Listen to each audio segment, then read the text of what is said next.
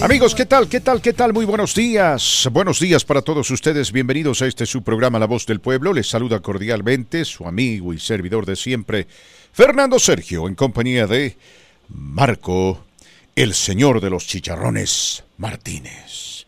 ¿Qué pasó, mi querido chicharrón? ¿Cómo estás? Buenos días, bien, muy bien. Inicio de semana, profesor. ¿Y usted cómo le va? ¿Cómo le ha ido? Como dicen en el ejército, ¡atención! No, muy bien, Fernando. Descansado, bien comido, bien dormido, bien preocupado, pero bueno, así, seguir adelante, Fernando. Hay que seguir adelante. ¡Qué calor, Marco Martínez! ¡Qué calor! Sí. ¡Qué fin de semana más caluroso! Soy solamente yo. No, está usted en lo correcto. ¡Qué calor! Sábado y domingo. Más abrasador. Bueno, hoy se supone que la temperatura se modere un poco, mis queridos amigos. Mañana supuestamente viene un frente frío. ¿No? Frente frío dentro del verano, ¿qué? 80 grados Fahrenheit por ahí. 85. Pero luego el miércoles empieza otra vez el calor hasta el fin de semana. Vamos a estar sometidos a un calor infernal. Pero ¿qué podemos hacer, mis queridos amigos? Tenemos que seguir adelante. Tenemos que tener fe y confianza y hidratarnos mucho, Marco Martínez. Sí, es lo más recomendable, usar la ropa ligera de color, bastante color. Y tomar mucha agua, sobre todo agua. Tomar agua, hay que tomar mucha agua, hay que hidratarse. No bucanas, como otros lo hicieron el fin de semana. No, por favor, no. Uf, ahí se complican las cosas. No, gracias. No, gracias, por favor, mis queridos amigos, no se olviden, agua, el agua es saludable. Recuerden nuestro número telefónico 720-523-0000 y también las frecuencias por las cuales transmitimos su programa, 97.7 frecuencia modulada, 1280 de amplitud modulada y el internet. Usted nos puede escuchar visitando www.quebueno1280.com. Repito, www.quebueno1280.com. Buenos días para todos ustedes. Gracias por acompañarnos. Les tenemos un programa muy interesante. Les garantizo, se tienen que quedar con nosotros. No se vayan, por favor. Primera pausa musical y regresamos con los titulares más importantes del...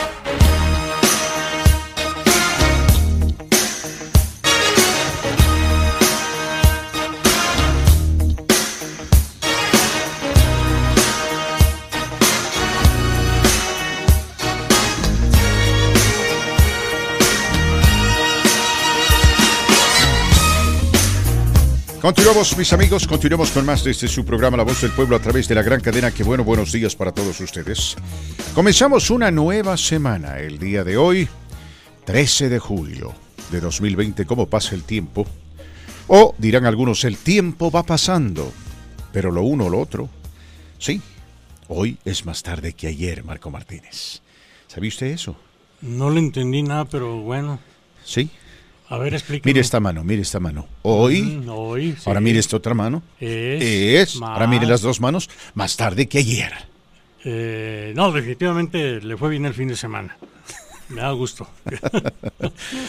A ver, hábleme de lo que está pasando en México, Marquito, por favor. Bueno, de lo que vamos a desarrollar cuando usted lo indique, vuelve a la palestra la rifa del avión presidencial. Reanudan venta de billetes de lotería y para eso hoy en la mañana el presidente López Obrador, yo diría, suplicó a los mexicanos, compren el billetito de 500 pesos, porque lo recaudado será para comprar insumos de salud, material, camas, etcétera, Perfecto, muchas gracias, Marco Martínez. En noticias de carácter nacional, mis queridos amigos, el doctor Fauci tiene la culpa.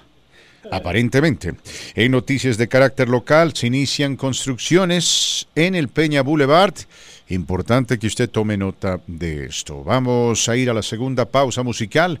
Al regresar, le detallamos estos titulares, ampliamos los mismos para usted que escucha su programa. Amigos, gracias por estar con nosotros. Vamos a ampliar los titulares más importantes del momento y empezamos, como ya es costumbre, con México. A ver, usted me dice que el avión está otra vez en venta. Bueno, básicamente siempre estuvo a la venta, pero esta vez el énfasis se ha vuelto a centrar en el avión. Sabemos que la persona que gane la rifa no se va a ganar el avión, pero se va a ganar una cantidad apreciable de dinero, ¿no? Sí, al informar hoy en la mañana que se detuvo la venta de cachitos por 100 días por la situación de emergencia del COVID-19, Ernesto Prieto, director general de la Lotería Nacional, informó que se reanudó la venta de los 6 millones de los billetes de la rifa del valor comercial del avión presidencial, por lo que el día de hoy se reportó un avance de su venta del 22.5%, lo que significa 1.355.000 billetes ya vendidos. Esto lo dijo hoy en conferencia de prensa, recordando que el sorteo se va a realizar el próximo 15 de septiembre, donde se entregarán 100 premios, de 20 millones de pesos cada uno, y por la venta de los cachitos se va a destinar a la compra de equipo médico para hospitales públicos. Perdón, Sergio. Muy bien.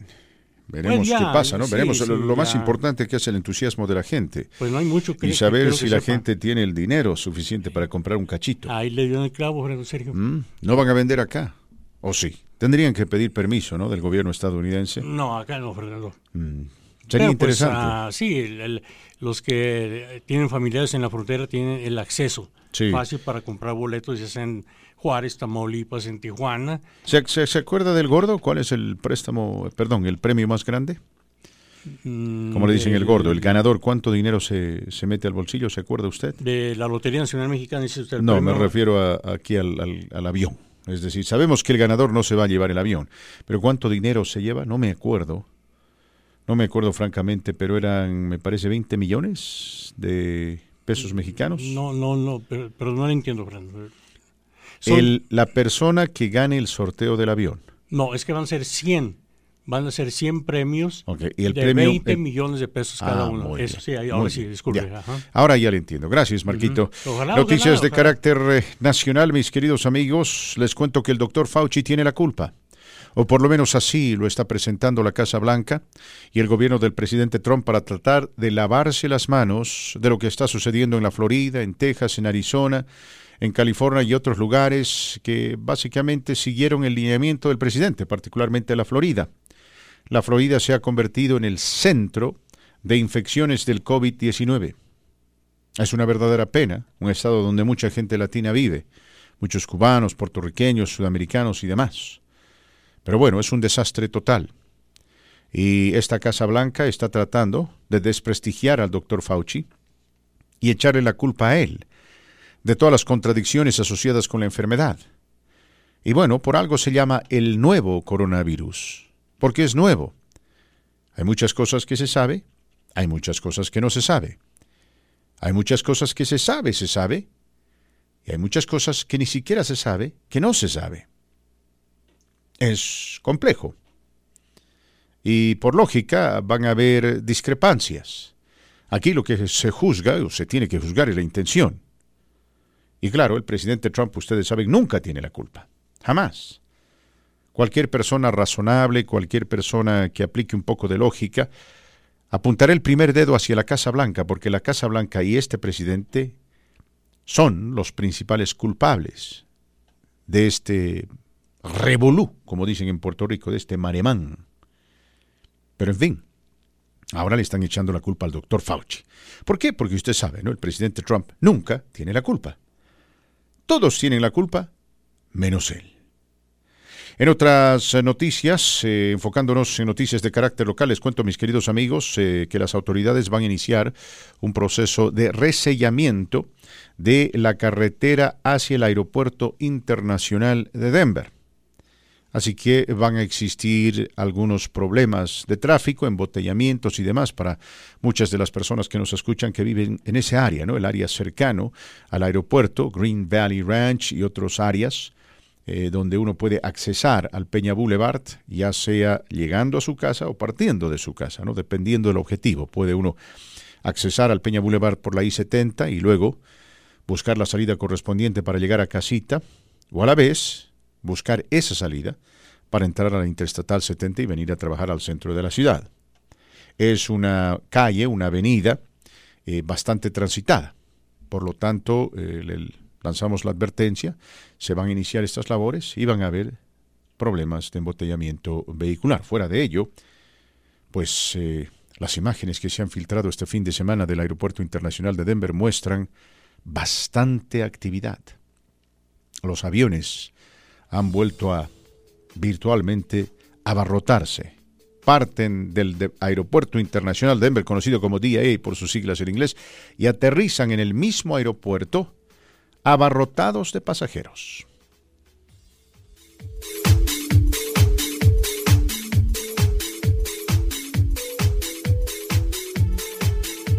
Te cedo la última palabra porque nos quedan 2 minutos. Gracias. Bueno, lo que me resta decir es que él se va a reelegir y usted y todas las personas que están en contra de él pueden empacar y regresarse de donde vinieron porque él va a durar 4 años más. A ver qué van a hacer con su presidente, porque es nuestro presidente y debemos lealtad y respeto porque es nuestro presidente. Sí. Amén. ¿Y a dónde me voy? Me has pedido que me empaque y me vaya. ¿A dónde me voy? Tengo entendido que es de Venezuela. No. Váyase para Venezuela. No soy de Venezuela. No soy de Venezuela.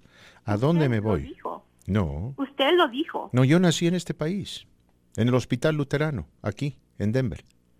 Bueno. ¿A dónde me voy? No tengo entendido. Entonces es su presidente. Le guste o no. Es el presidente de los Estados Unidos. Yo respeto la investidura. Respeto la investidura, pero estoy en desacuerdo contigo, no lo van a reelegir. Y cuando elijan al próximo, cuando elijan a Joe Biden, digamos, ¿tú qué vas a hacer? ¿Te vas a empacar y te vas a ir? Joe Biden no va a ser presidente. Pero y digamos que fuese, no va a ser presidente. Digamos que fuese, ¿tú vas a empacar y te vas a ir? No va a ser. No pero lo va digamos, a hacer, si fuese. En cuanto lo elijan, ¿sabe qué es lo que va a suceder? ¿Qué va a suceder? Lo que va a suceder es Venezuela, Nicaragua y Cuba. Por favor. Yo estoy seguro que ni siquiera sabes lo que es Venezuela, Nicaragua y Cuba. Te lavaron el cerebro bien, Eugenia. Te han lavado. Yo te recomiendo esto, ¿no? Averigua qué es el comunismo. Averigua qué es el comunismo. Averigua qué es el socialismo. Para que tengas una idea clara. Para que no te laven el cerebro. No, Venezuela no va a pasar en los Estados Unidos. Nunca. Nunca. Porque aquellos quienes criticamos a Trump, como tu servidor, y como el intelectual conservador y republicano George Will, no queremos Venezuela, no queremos Cuba, no queremos Nicaragua, no queremos Rusia ni China, no. Queremos que Estados Unidos regrese a los valores, principios e ideales que lo hizo grande. Y, por si no lo sabías, Eugenia, mi presidente favorito se llama Ronald Reagan, y él era republicano. Pero pues hay una diferencia abismal entre Ronald Reagan y este señor Donald Trump. KBNO 1280 AM y 97.7 FM Denver. KABA 1480 y 107.5 Pueblo.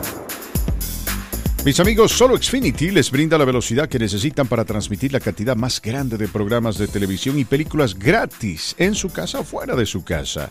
Sí, usted puede ver las mejores cadenas de canales y deportes en vivo, miles de películas por el sistema On Demand y su biblioteca de DVR en cualquier momento y en cualquier lugar. ¿Me escuchó bien? En cualquier momento y en cualquier lugar. ¿Por qué? Porque usted puede transmitir el entretenimiento que ama en cualquier habitación, en cualquier dispositivo en la casa, con la mejor experiencia de Wi-Fi del hogar. Y cuando esté en movimiento con los millones de puntos de acceso Wi-Fi de Xfinity, la cosa es mejor. Transmita todos sus canales en casa. Sí, puede descargar programas desde su DVR a la aplicación Xfinity Stream para verlos incluso cuando no está conectado. Usted se tiene que preguntar, ¿qué significa para mí contar con cobertura Wi-Fi en cada habitación de mi casa? ¿Qué significa para mí tener la aplicación Xfinity Stream? Bueno, lo que tiene que hacer es marcar el 1-800-333-0010 o visitar su tienda local Xfinity para probar todo lo que tienen que ofrecer. Se aplican algunas restricciones. La Voz del Pueblo, mis amigos, a través de la gran cadena Qué Bueno, la Voz del Pueblo a través de la gran cadena Qué Bueno. Recuerden nuestro número telefónico 720-523-0000, 720-523-0000. Mis queridos amigos, hoy le vamos a presentar el tema del día y se enfoca en el DACA. Porque les cuento que durante el fin de semana una entrevista que el presidente dio a la cadena Telemundo a nivel nacional hizo noticia donde él mencionó el DACA y mencionó el camino a la ciudadanía. Ahora es interesante escuchar lo que este presidente tiene que decir porque desde un principio se estrelló contra este proyecto. En primer lugar, les recuerdo que él no tenía por qué suspenderlo. Podía haber denunciado su legalidad, pero también puede haber sido un poco magnánimo, ¿no? Y tal vez dejar entrever de que si bien él tenía la autoridad de cancelarlo, no lo iba a hacer. Por el bien de estos jóvenes, por el bien de estos 700,000 y más individuos, quienes, gracias a Dios, se han convertido en una bendición para este país y quienes, por las circunstancias tuvieron que dejar México muy temprano en la vida. Pero no, él no hizo eso, recordarán ustedes, él tomó la decisión de cancelar el proyecto, él mismo terminó en la Corte Suprema de Justicia, la Corte dijo no, así como usted quiere, no puede cancelar el proyecto. Bueno, regresó a sus manos, denunció la decisión de la Corte Suprema, después dijo que se estaba preparando para implementar otra prohibición y de pronto da un giro de 180 grados, literalmente, y anuncia que está trabajando en un plan para legalizar, atención, legalizar a los recipientes del DACA y extenderles el camino a la ciudadanía. Y cuando el presentador de la cadena Telemundo le preguntó cómo, él dijo, por decreto. Y el presentador de la cadena Telemundo le volvió a preguntar y le dijo, pero ¿por decreto o lo manda al Congreso? Dijo, no, por decreto. Es extraño ver cómo el señor Trump ha tomado esta decisión porque él estaría haciendo precisamente lo que él ha denunciado.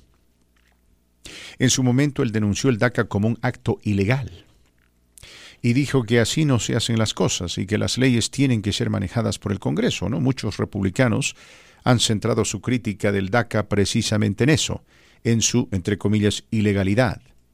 Dicen el presidente Trump no tiene, en este caso, decían los republicanos, el presidente Obama no tenía el derecho ni la autoridad de estar escogiendo a determinado grupo de gente y básicamente protegiéndolos de la ley. Como decir a ustedes no se les va a hacer nada. ¿Por qué? Porque así lo quiero yo.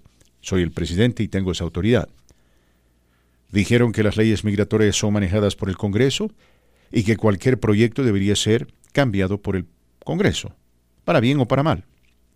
Eso argumentaban, eso decían, y en gran medida ese fue el argumento del presidente Trump. Más allá de que tenga aprecio por estos jóvenes, esto es ilegal. Tiene que ser el Congreso. El Congreso tiene que resolver este problema. Le compete al Congreso cambiar las leyes. Pero usted y yo sabemos que el Congreso hoy en día casi nunca resuelve problemas. Para lo único que sirve es para teatros políticos. Principalmente de los republicanos, pero también de los demócratas. Entonces, uno se pregunta a esta altura, ¿qué será? ¿Será que el presidente Trump cree que con esto muchos hispanos no saldrán a votar en contra de él? No precisamente a favor de él, en contra de él. ¿O será que tal vez a la distancia se está percatando de que el Congreso va a sufrir una derrota estrepitosa y los republicanos van a perder control de la Cámara Alta y la Cámara Baja? Lo cual es probablemente más cercano a la realidad. Yo creo en lo personal que el presidente se ha percatado de que en varios estados como el estado de Colorado, los latinos simplemente no quieren saber de los republicanos. Y está buscando hacer algo con este DACA y tal vez extender a estos republicanos como el senador Cory Gardner de Colorado, un puesto alto en la palestra, ¿no? Para, darles un poco el crédito. Decir, bueno, he escuchado atentamente los consejos de mi amigo el senador Cory Gardner y he tomado la decisión de ayudar a los jóvenes del DACA. Y repito, a nivel nacional él sabe que no va a ganar el voto latino. Tampoco le interesa ganar el voto latino. Lo que quiere es impedir que los latinos salgan a votar en contra de él. Porque si bien muchos latinos no están enamorados de Joe Biden, se percatan, se dan cuenta de que en esta elección solamente existen dos opciones. Y dado que el país está en un estado deplorable, en un estado penoso, inclusive tomando en cuenta el hecho de que este presidente perdonó a su compinche, a su amigo, a su socio, aquel que supuestamente nunca iba a declarar contra él, lo perdonó. Lo perdonó Marco Martínez, le evitó cumplir su sentencia, aunque no conmutó la sentencia en sí. Es decir, la sentencia permanece. Lo que el presidente le conmutó a Roger Stone fue el castigo. Dijo que ya había sufrido suficiente, que no necesitaba ir a la cárcel. Lo han criticado mucho, porque dicen, es evidente de que este presidente no tiene el menor respeto por la ley, no tiene el menor respeto por la Constitución, tampoco le tiene respeto a la opinión pública. Cuando él quiere hacer algo, lo hace. Y no le importa lo que diga la gente o lo que diga la prensa, porque, bueno, él lo dijo en su momento, estar totalmente seguro del apoyo de su base, de aquellos quienes lo van a seguir a capa y espada. Pero bueno, ¿cómo ve usted esto del DACA? Le pregunto a usted, mi querido amigo, porque si el presidente Trump envía esto al Congreso, allá no se va a hacer absolutamente nada. Los demócratas no son lo suficientemente tontos para darle crédito a esta administración en los, 3 últimos meses del período electoral. No lo van a hacer. Tampoco le van a decir no al proyecto, simplemente lo van a empantanar. Y cualquier persona que tiene 5 sentidos, creo, se percata, se da cuenta que este es un truco de este presidente, no un jaque mate. Lo habíamos mencionado en su programa. Iba a hacer algo con la inmigración para desinflar el globo de los demócratas. Y todo parece que utilizará a los dacamentados como base, como ápice para promover esta nueva iniciativa. Una transformación total de este presidente. Un giro de 180 grados. ¿Cómo la ve usted? ¿Cómo la ve? ¿Cree que deberíamos de aceptar esto? ¿Cree que deberíamos de rechazar? ¿Cree que deberíamos apoyar esta iniciativa, pero aún así votar contra él en el mes de noviembre? Porque al fin y al cabo, tenemos que también pensar en el país. Y tenemos que pensar no solamente en los dacamentados, sino en sus papás y sus mamás. Y en el futuro de esta nación. Solo hay 2 opciones, mi querido amigo. La mayoría de la gente, repito, no está enamorada del señor Joe Biden, pero entiende que en vez de votar a favor del señor Trump, puede votar en contra del señor Trump y así elegir a Joe Biden, quien dijo que se iba a quedar solamente 4 años. Esos 4 años nos pueden servir de transición para volver a los valores, principios y tradiciones de este país. Y luego, ojalá los republicanos tengan un buen candidato. Qué sé yo, tal vez el partido republicano se divida para que tengamos a los republicanos tradicionales por un lado y a los radicales y extremistas por otro. Y por ahí lo mismo sucede con los demócratas. Pero en fin, vamos a ir con las noticias de carácter local. Escuchamos lo que Marco Martínez tiene que decir y también escuchamos lo que usted tiene que decir, porque lo que anticipábamos y anticipamos en su programa, y no fuimos los únicos de ninguna manera, ha sucedido. Es Marco Martínez, continuamos amigos, continuamos 720-523-0000. Marco Martínez, ¿cómo la ve? Giro de 180 grados del presidente Donald Trump. Aunque claro, la última palabra obviamente no está dicha y en cualquier momento su base seguramente va a empezar a protestar. Sí, va a comenzar a protestar que por lo dicho en esta entrevista, bueno, Sergio, pero 2 cosas. No se vale que ilusione a los Dreamers con esta propuesta que dieran en la entrevista, Fernando. Sergio, me tocó ver parte de ello, pero la pregunta, ¿cuánto le van a creer lo dicho por el presidente Donald Trump? Yo lo personal no le creo. Son tiempos electorales y ahorita está tratando de limpiar su imagen porque sabe que los números no le favorecen en lo absoluto sobre Joe Biden, Fernando Sergio. Lo otro yo quisiera pedir, y no porque me lo platicaron, lo escuché hoy en la mañana, no en el bueno, la mal y el feo, en estos programas matutinos, diciendo que va por orden del gobierno, por orden ejecutiva, él va a imponer la reforma migratoria, Fernando Sergio. Hoy en la mañana lo escuché y obvio no. Bueno, obviamente no saben de lo que están hablando. No, yo me quedé inmediatamente, comencé a consultar mis servicios informativos y dije, caray, pues esa es una bomba, ¿no? Noticia bomba. Dije, comencé a buscar inmediatamente y no. Dije, no, pues llegar a la Voz del Pueblo y preguntar a Fernando. Me parece una equivocación total también de algunos medios de comunicación de habla español que hagan ese tipo de información sin reverificar la información, sí. Sergio. Y por eso hay que tener cuidado con esto, ¿no? Y le voy a decir una cosa, Marquito. Usted sabe que esto no ha hecho mucha noticia, es decir, no se ha comentado mucho, porque será que bastante gente ahí considera que, bueno, esto que el presidente Trump está diciendo tal vez es simplemente politiquería barata. Es politiquería barata. Politiquería barata. Y así como lo están viendo. Así es como lo están viendo. Eso es, bueno, Sergio, él ahorita, esto es, alguien escribió hoy en la mañana, yo me imagino estar a bordo de un Titanic donde un capitán loco se va dirigiendo al iceberg y sabiendo lo que puede ocurrir, mas sin embargo nadie dice nada. Ni sus seguidores, ni sus comandantes o personal de este barco Titanic, Sergio. Y es como lo están viendo muchos. Se está yendo directamente al iceberg y nadie dice nada, mucho menos el Partido Republicano. Con lo de Roger Stone, ojo, Lindsey Graham habló ayer noche que va a exigir la presencia del señor Mueller ante el Congreso para que hable de nuevo sobre lo de Roger Stone, pero Sergio. En un caso muy raro, el señor Mueller ya habló también respecto a Roger Stone, haciendo pues creíble lo que él escribió sobre su investigación referente a Rusia. Lo de Roger Stone, ojo, también, eso sí le podría afectar también a Fernando Sergio.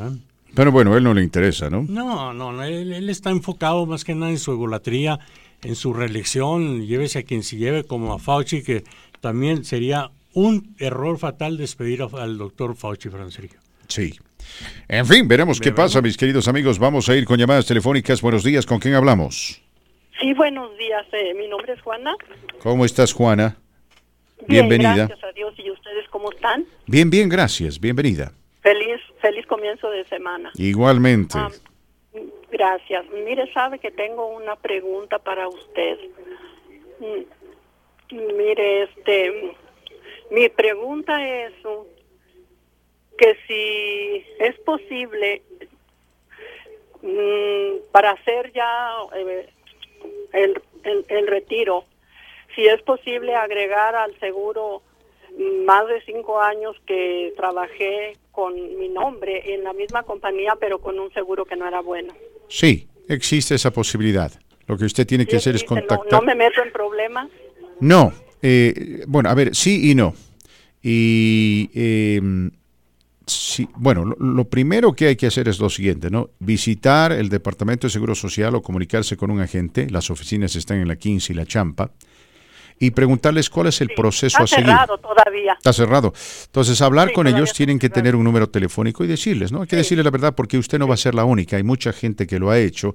El riesgo ciertamente está asociado con la posibilidad de que ese seguro social que usted usó y no era suyo, haya pertenecido a otra persona. Entonces, se puede encontrar un problema. ¿Usted es residente ya? Por la gracia de Dios. Muy bien. Yo recomendaría que hable, me parece que la abogada Ileana Carmenate ayudó a unos cuantos oyentes nuestros con ese trámite y la facilidad o la viabilidad de esto es de que la abogada puede contactar al Departamento de Seguro Social y, bueno, nadie la va a sancionar a ella. ¿Me explico? Pero si usted contacta, existe un cierto compromiso personal. Entonces, yo le recomendaría hablar con ella.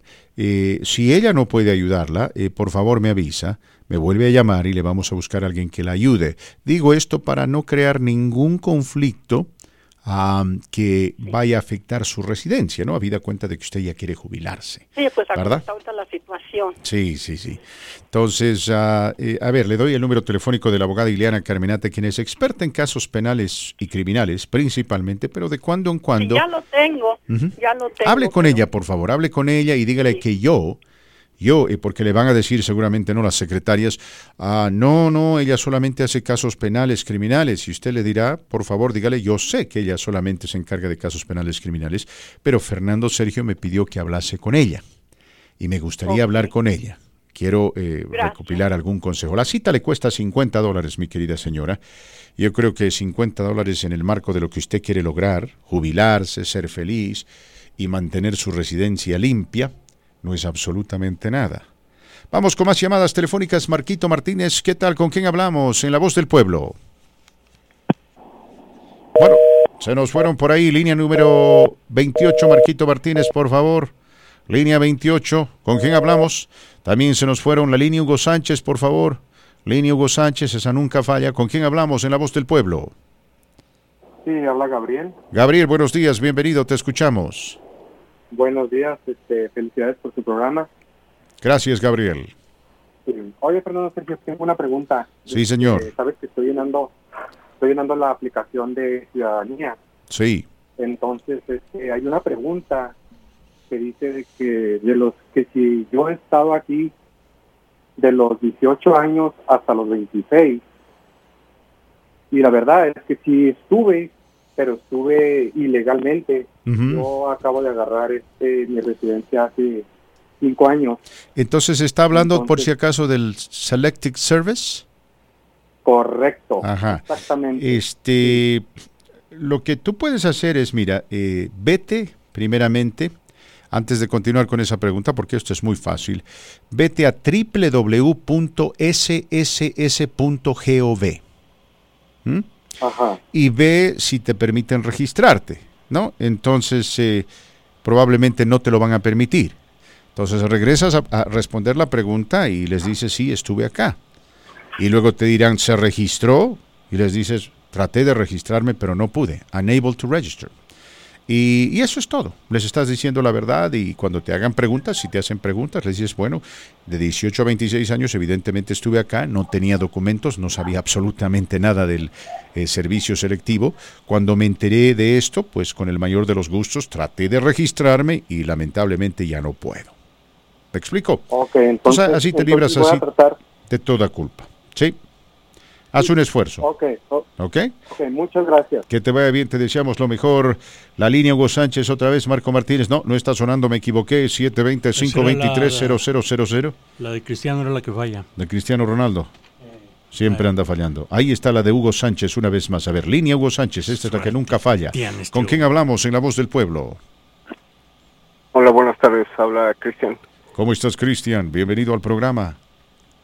Bien. Quería felicitarlos por el programa porque estaba escuchando y yo su programa lo siento que es como socialista, comunista, humanista, derechista y pues siento que nunca están de acuerdo a lo que se le habla acerca del presidente. ¿Del Donald Trump? No, en lo absoluto. No me agrada Donald Trump para nada. Y déjame decirte, y te voy a dejar hablar. Si tú eres trumpista, no hay ningún problema.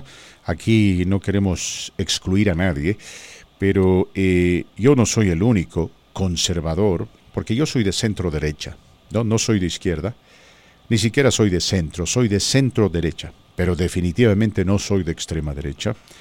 Déjame decirte que hay un montón de republicanos que no quieren a este presidente.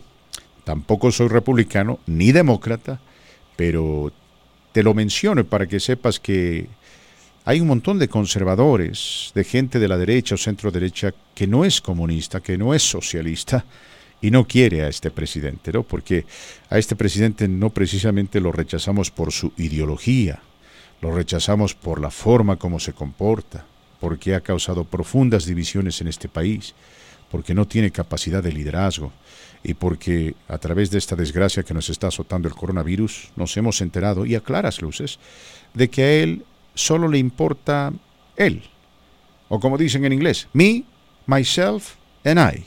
¿no? Las 3 personas más importantes. Pero ahora te dejo los micrófonos. Si tú eres fanático del presidente, dinos por qué. Ayúdanos a entenderte. No, bueno, no soy fanático de Trump, solamente me gusta su política, cómo lo está llevando. ¿Qué de pues, su política te gusta, Cristian? ¿Qué parte de su política te gusta? ¿Qué aspectos de su política te gustan? En lo que ha estado haciendo, en cómo ha manejado el país hasta el momento y ahorita en las elecciones, como dicen, cómo se está organizando todo para poder legalizar a los Dreamers y esperemos y que pueda, porque es lo que muchas personas, yo como un familiar que tiene el DACA, pues sí. Claro, es un apoyo, y como ustedes lo miran de que ahora ya dijo él que va a hacer el DACA o va a legalizar, a hacer ciudadanía. Y entonces ahora se le va a criticar porque ¿cómo? ¿Por qué? Pero si fuera Biden el que hubiera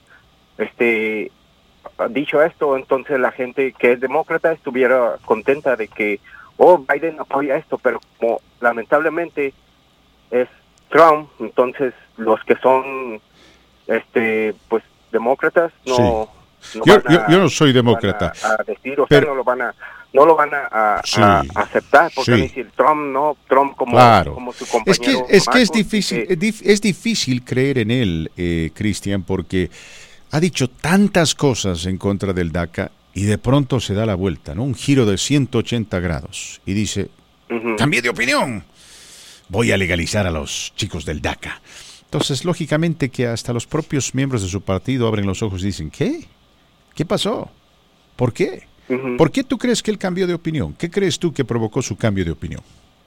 Pues, o sea, como usted comentaba, de que probablemente él siente perder estas elecciones y lamentablemente como políticos sabemos que van a hacer cualquier cosa. Igual Biden, si al rato sale con que él va a legalizar a todos los millones de indocumentados en el país, entonces va la gente también a decir, pero Biden va a legalizar a los millones de indocumentados, y entonces ese también son estrategias para analizarlo, de que ahora ya salió con legalizar a los indocumentados, pero también está Trump que quiere darle ciudadanía. Pues entonces digo, es un juego, como usted comentaba hace rato, o sea, son juegos con los políticos, pero ahorita el que está es Trump, y sabemos que si está en la presidencia y tiene una opción de que es de legalizar, ¿no? Bueno, lo que dices es interesante, y después de la pausa vamos a ampliar tu comentario, porque me alegra mucho que reconozcas de que los motivos o las motivaciones detrás de esto son netamente políticas. 725-230000. Fernando, damos la bienvenida, primera vez que está escuchando su programa comunitario La Voz del Pueblo, su programa amigo, a Charlie Ábrego, ex percusionista de Los Temerarios, ¿no, Sergio? Resulta que el grupo pero que ha marcado época. Sí, el fin de semana nos reconectamos después de mucho tiempo de no saber de Charlie, y me da gusto que le esté yendo muy bien con su programa en las páginas sociales, las redes sociales. Bueno, una breve charla vía teléfono y por Facebook, y muy interesante, y ya quedamos que va a estar escuchando el programa en Ciudad México, donde tiene su base, su programa, un joven muy trabajador, que le está yendo muy bien a raíz de la salida del grupo de Los Temerarios. Charlie, te mando un saludo, y en la tarde nos conectamos para ver, que ojalá estés escuchando, como tú me prometiste, el programa La Voz del Pueblo. Mi Charlie, ex percusionista de Los Temerarios. Gracias, Marco Martínez. Saludos a Charlie. Rápidamente ampliamos la llamada de nuestro amigo Cristian. Bueno, me alegra mucho de que él reconozca que el presidente Trump está haciendo esto por motivos netamente políticos, para salvarle el pellejo a muchos senadores que están en la cuerda floja, entre ellos Cory Gardner, aquí en el estado de Colorado. Ahora, esto no es nuevo. Muchos otros políticos han hecho lo mismo. Se podría argumentar también que el presidente Obama implementó el DACA para ganarse el voto hispano y lograr su reelección después de haber sido duramente criticado por permitir la deportación masiva de mucha gente. Recuerden ustedes, nosotros tuvimos el gusto de entrevistar al presidente Obama cuando precisamente le empezaba a hablar de la importancia del voto y del DACA, ¿no? Mucha gente le había pedido en su momento al presidente hacer algo de manera ejecutiva, con su autoridad ejecutiva, y él no quiso y no quería. Dijo, yo no puedo hacer esto. El Congreso es el que tiene que resolver este problema. Bueno, le dijeron, este Congreso no va a resolver nada nunca. Y tú pasarás a la historia como el presidente más antimigrante. Y entonces Obama dijo, pero yo no soy antimigrante. Y sus asesores le dijeron, bueno, esa es la percepción. Usted prometió reforma migratoria en los primeros 100 días, incumplió esa promesa, y ahora su gobierno está deportando a un montón de gente, tanto así que una activista latina muy conocida lo llamó el deportador en jefe, algo que ofendió mucho al presidente, dicen sus asesores cercanos. Bueno, finalmente implementó el DACA y también el DAPA. El DAPA no tuvo fortuna, pero el DACA sí, y así comenzó esta novela.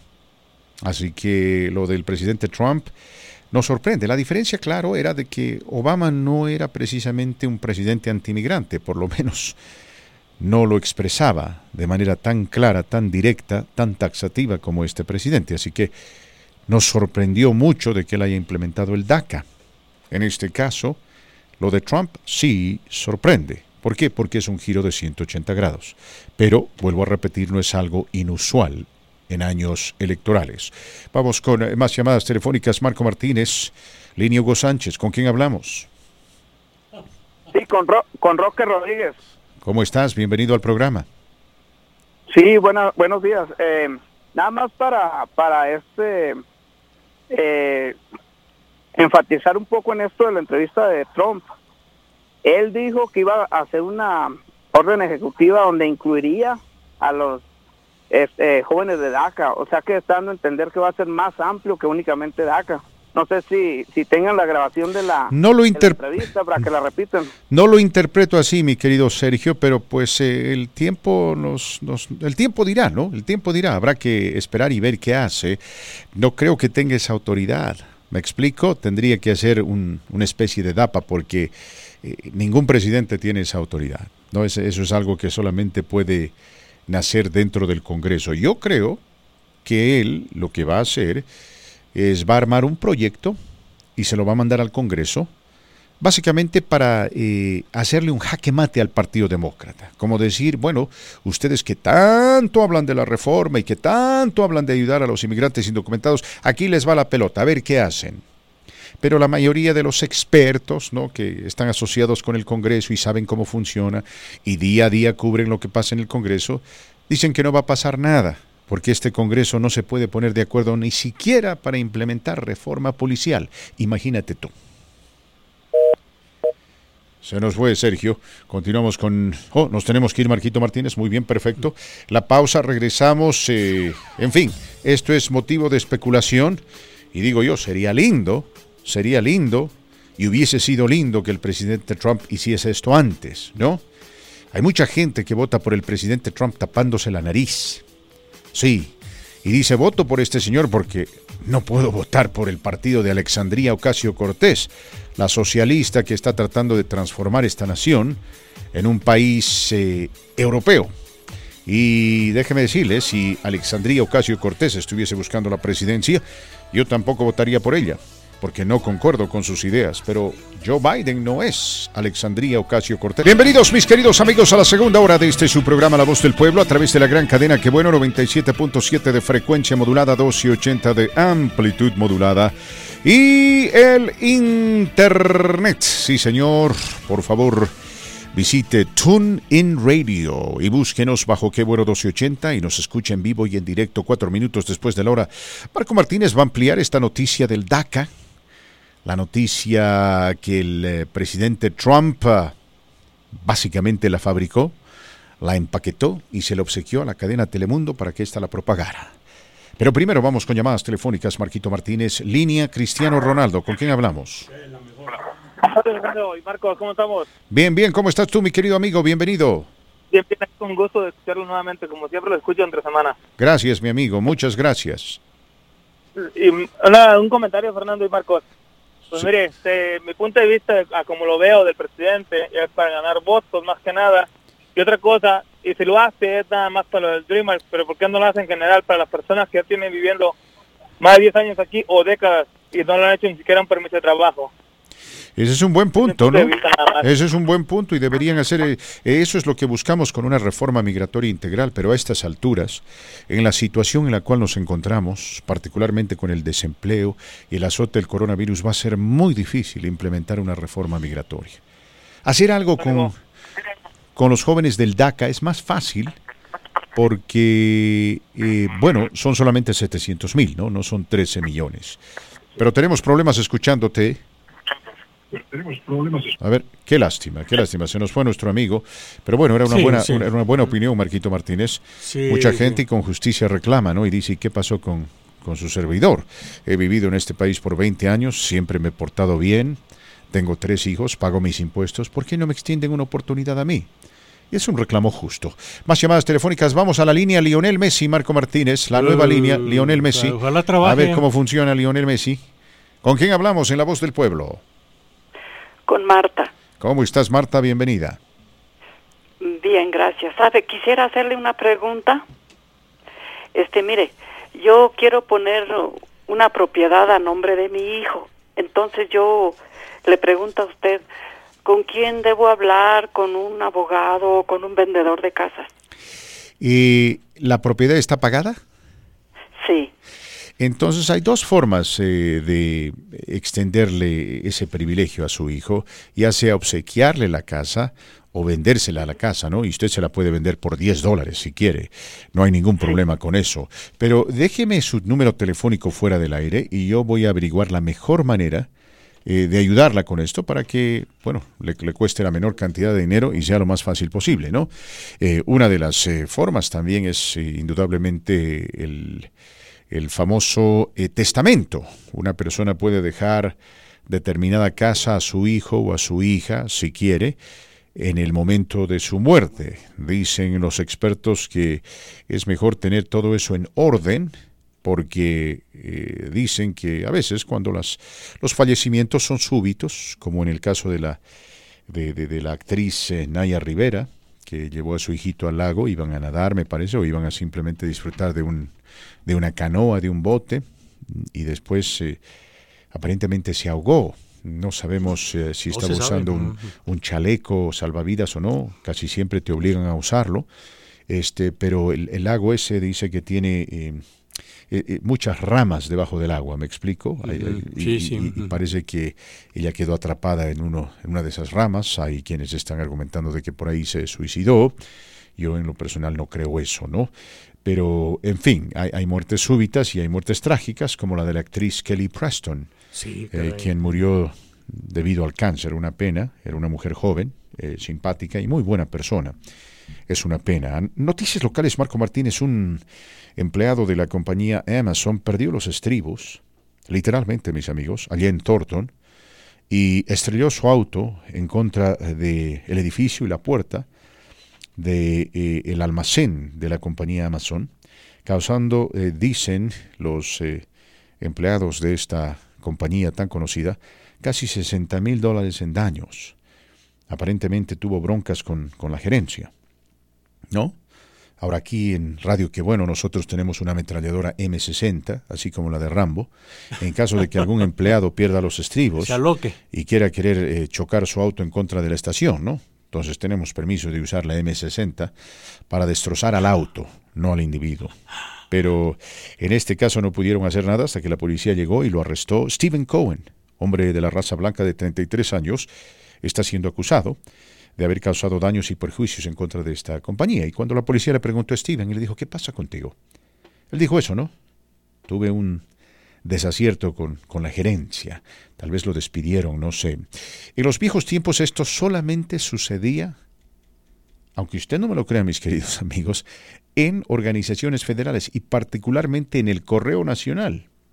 Por eso en inglés tenían un dicho que, bueno, estaba asociado con este tipo de reacción y decían, this guy, este individuo, está a punto de perder los estribos. Is about to go postal on us.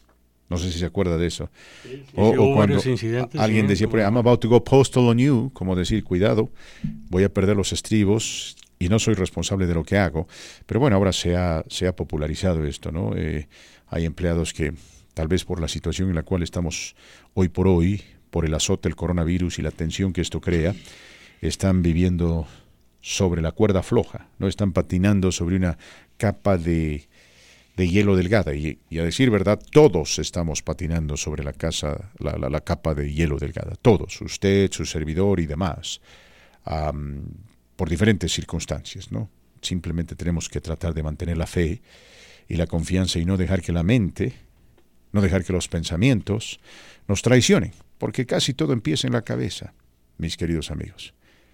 Un verdadero laboratorio la mente, ¿no? Puede ser un laboratorio para el bien o para el mal. 720-523-0000, número telefónico a marcar, línea Hugo Sánchez.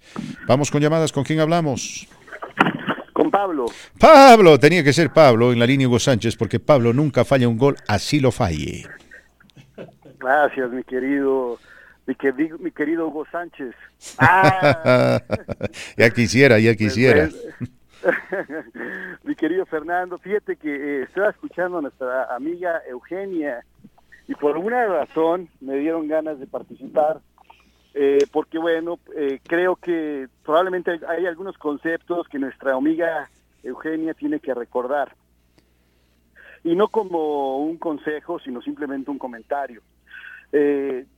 Gente como tú, que nació en este país, o gente como yo, que me hice ciudadano hace 3 años, pues queremos mucho este país y entendemos a la democracia muy diferente a nuestra amiga Eugenia. Creo que el hecho de no pensar igual que ella no le da el derecho a ella de decirnos a nosotros que tenemos que irnos. Pero hay una confusión, es una confusión en cuanto a la historia, en cuanto a lo que significa en sí el comunismo, lo que significa Trump y lo que significa votar en contra de Trump. El hecho de que tú y yo votemos o pensemos diferente a ella en cuanto a Trump, no le da el derecho a nosotros a que nos expulse. Y bueno, simplemente ese es mi comentario con ella. Y mi segundo comentario tiene que ver mucho con lo que está haciendo Trump. Definitivamente, a mí se me hace una jugada netamente política. Es una situación que hace pocos meses él está tratando de echar abajo a todos los Dreamers y de una manera muy sospechosa cambia de opinión, inclusive pretendiendo que adquieran la ciudadanía. Pero hay una trampa en todo esto, porque definitivamente la gente que sabe de la democracia entiende que existe una división de poderes, el poder ejecutivo, el poder legislativo y el poder judicial.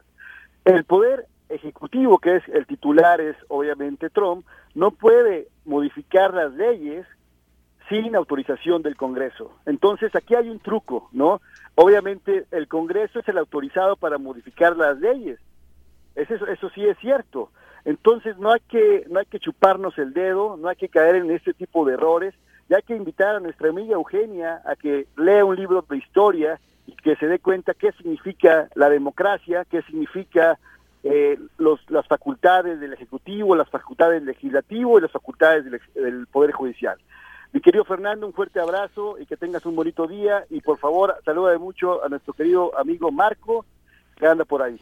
Gracias, mi querido Pablito. Un fuerte abrazo a la distancia, evidentemente, ¿no? Hay 3 poderes y por la gracia de Dios aquí en este país, por lo menos el Poder Judicial se mantiene independiente del Poder Ejecutivo, lo cual es bueno. El propio juez, el magistrado conservador, por cierto, Antonin Scalia, hablaba de la importancia de la Constitución y también de la importancia del rol que los estados juegan, ¿no? Cada estado, en este caso Colorado, por ejemplo. Y se enfocaba en casos interesantes. Y él decía, existen ciertos aspectos que no están manejados por la Constitución. Y decía él, bueno, ¿por qué ustedes creen que no están manejados por la Constitución? Porque ya depende de la gente, depende de lo que la gente quiera.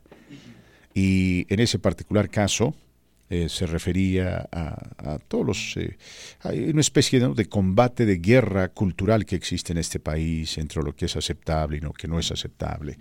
Hay gente que por mucho tiempo ha estado buscando que se quite la palabra "en Dios confiamos" de los billetes, porque dicen ser ateos. Ahora representan una minoría. No, la mayoría de los estadounidenses creen en Dios y a ellos no les molesta que en la moneda diga "In God we trust". Ahora, a los ateos, pues, decirles que, como dicen, ¿no? Como dicen, que se vayan a la fregadera, Marco Martínez, y que dejen de jorobar. Sí. Oiga, la línea de Cuauhtémoc Blanco ya está funcionando. Cuauhtémoc Blanco, línea de Cuauhtémoc Blanco. ¿Con quién hablamos? Buenos días. Ojalá ver, ahí está, ándele. Me tocó en la de Cuauhtémoc, bueno, yo creo en la de Hugo Sánchez, pero está bien. No, la de Cuauhtémoc esta porque está medio... Bueno, adelante. El odiado más querido. El que pavimenta calles en Morelos. Adelante. Tengo una pregunta. ¿Por qué no, si el presidente quiere legalizar a los DACA, ya hay un programa que nomás hace falta, ya lo pasó el Congreso, ¿no? Solamente necesitaría pasarla a la otra cámara y firmarlo el presidente, ¿no? En vez de andar prometiendo, acá no puede usar ese programa que ya aprobaron acá. Una buena pregunta, ¿no? Yo creo que él quiere darse crédito y por eso va a buscar otro programa o va a buscar implementar otra medida que lleve su sello, que lleve su nombre y apellido. Y de esta manera ayudar a una serie de candidatos congresionales que están en problemas. Sí, todo es posible, siempre y cuando se lo maneje bien. Eso no quiere decir que sea estable o legal. Se sabía que el tema del DACA era siempre un tema un poco quisquilloso, porque sabíamos que si un presidente republicano llegaba al poder y si quería, podía cancelar el DACA, porque se utiliza la misma lógica, ¿no? Si el comandante en jefe, haciendo uso de su capacidad como comandante en jefe, y el fiscal, ¿no?, el procurador más importante del país, toma la decisión de implementar un DACA, una especie de protección especial para un grupo específico de personas, entonces, cuando llegue otro comandante en jefe, habida cuenta de que fue elegido de la misma forma y tiene la misma autoridad, también puede acabar con esas protecciones. Y eso es lo que Trump ha hecho y ha buscado desde el principio de su gobierno, pero ahora aparentemente ha cambiado de opinión, ¿no, Marquito Martínez? Pero a ver, usted cuéntenos, lea la nota asociada con precisamente las declaraciones del presidente en esa entrevista con nuestros amigos de Telemundo. Sí, me tocó ver parte de ello y yo comenté al principio de su programa lo que escuché en la mañana, que al momento de presentar esta nota ya la daban por hecho.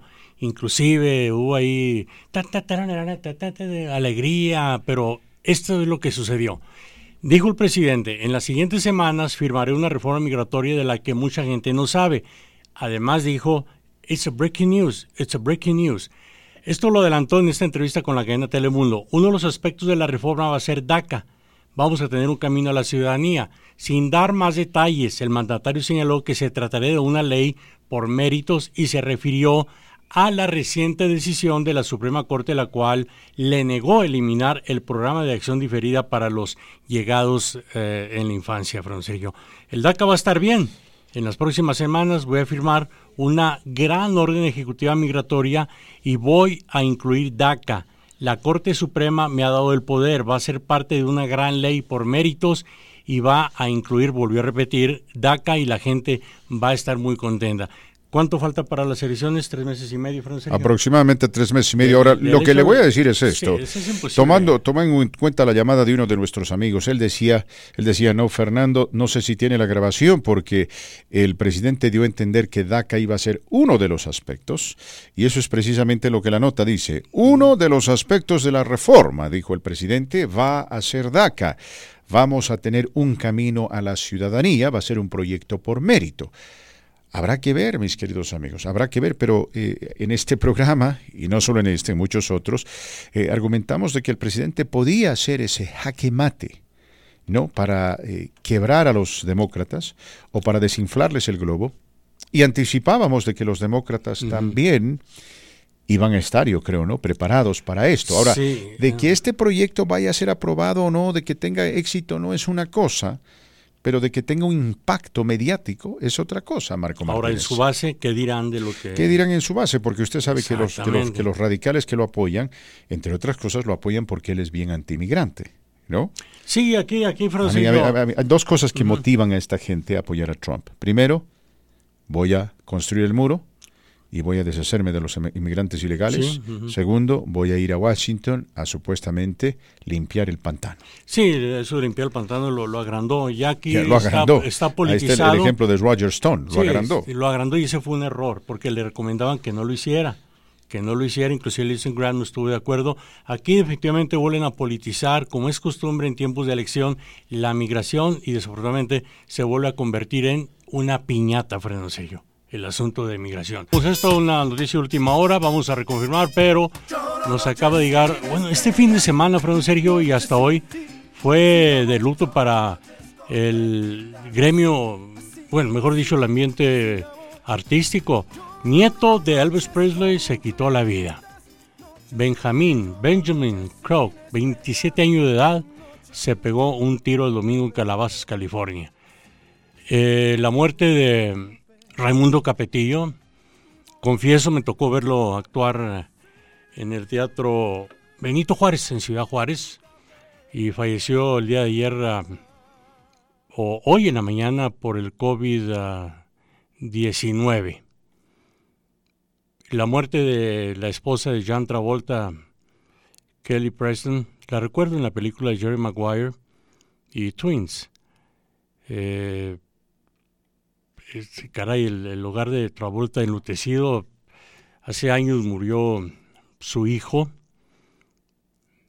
durante unas vacaciones, y hoy, pues tristemente fallece la esposa de John Travolta, Kelly Preston. Déjeme ver. Y nos llega esta nota de última hora.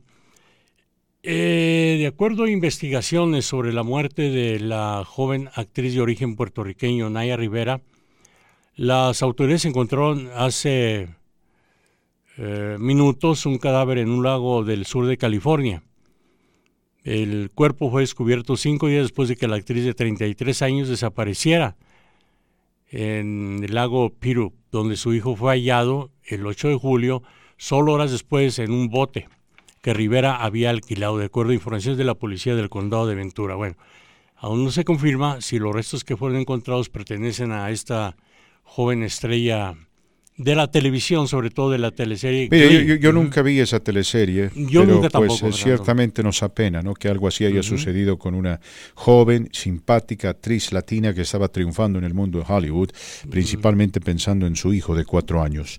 Pero vamos con más llamadas telefónicas. Marco Martínez, vamos con llamadas telefónicas. ¿Con quién hablamos en La Voz del Pueblo? Buenas tardes.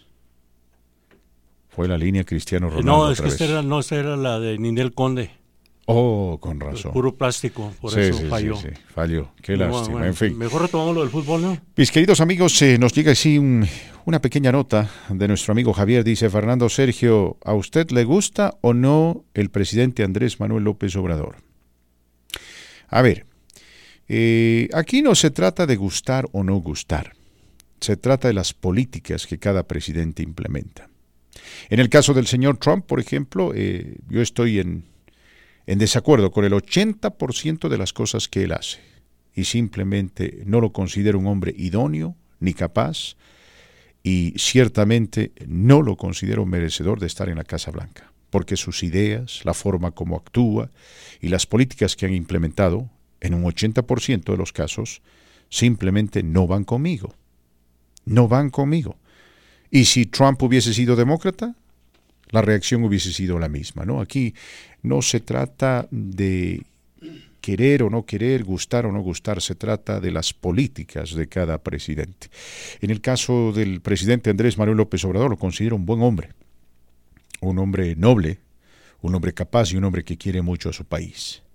Tampoco estoy de acuerdo con todo lo que él hace, pero lógicamente hay una diferencia abismal, ¿no?, entre lo que yo pienso y creo del presidente Trump y lo que pienso y creo del presidente Obrador, ¿no? Desde ya yo creo que el presidente Obrador tiene muy buenas ideas, pero no todas sus ideas son buenas, o no todas son viables, o no todos los pasos que él va a dar van a ser los correctos, porque así es la política.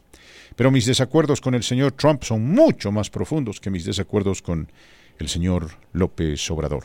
Vamos con más llamadas telefónicas. Marco Martínez, línea Hugo Sánchez. A ver, el Hugo que nunca falla. Es la que más ha funcionado. Hugo Sánchez. Falló el penal Sánchez. Falló la chilena. Falló el penal Sánchez, pero bueno, hasta Maradona falló un penal. ¿Qué ¿El vamos a hacer? Chicharito no quiere línea? A ver, línea Chicharito. A ver, ahí está. ¿Con quién hablamos? Oh, nos falló otra vez la línea. Cazagoles. Alguien se está haciendo la burla de nosotros. Creo que alguien a propósito está tratando de llamarnos para perjudicarnos. Vamos a bajar los ratings de ese programa. ¿Con quién hablamos en La Voz del Pueblo? Buenas tardes. Sí, buenas tardes, Fernando. Este es el Pitbull en la línea chayotera. ¿Cómo estás, mi querido Pitbull Chayotero? ¿Qué me cuentas? No, nada más para contestarle al señor que el primera llamada de este día, el señor Cristian, que dice que el señor Trump ha estado llevando muy bien las riendas del país. Nomás le recuerdo que ya van más de 130,000 muertos en el país por el coronavirus. No creo que la esté llevando muy bien, no haciendo caso a las recomendaciones que le dan los expertos sobre a la salud pública respecto al coronavirus.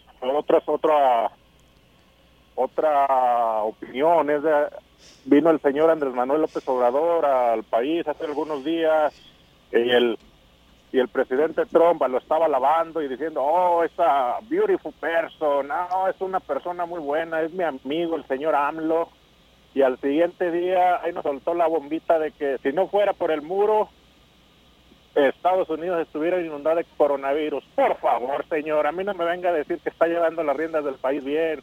Sabemos que todo es pura política. Hace aproximadamente 3 semanas, Joe Biden fue entrevistado por un programa matutino de entretenimiento que ustedes anteriormente tenían ahí en su estación.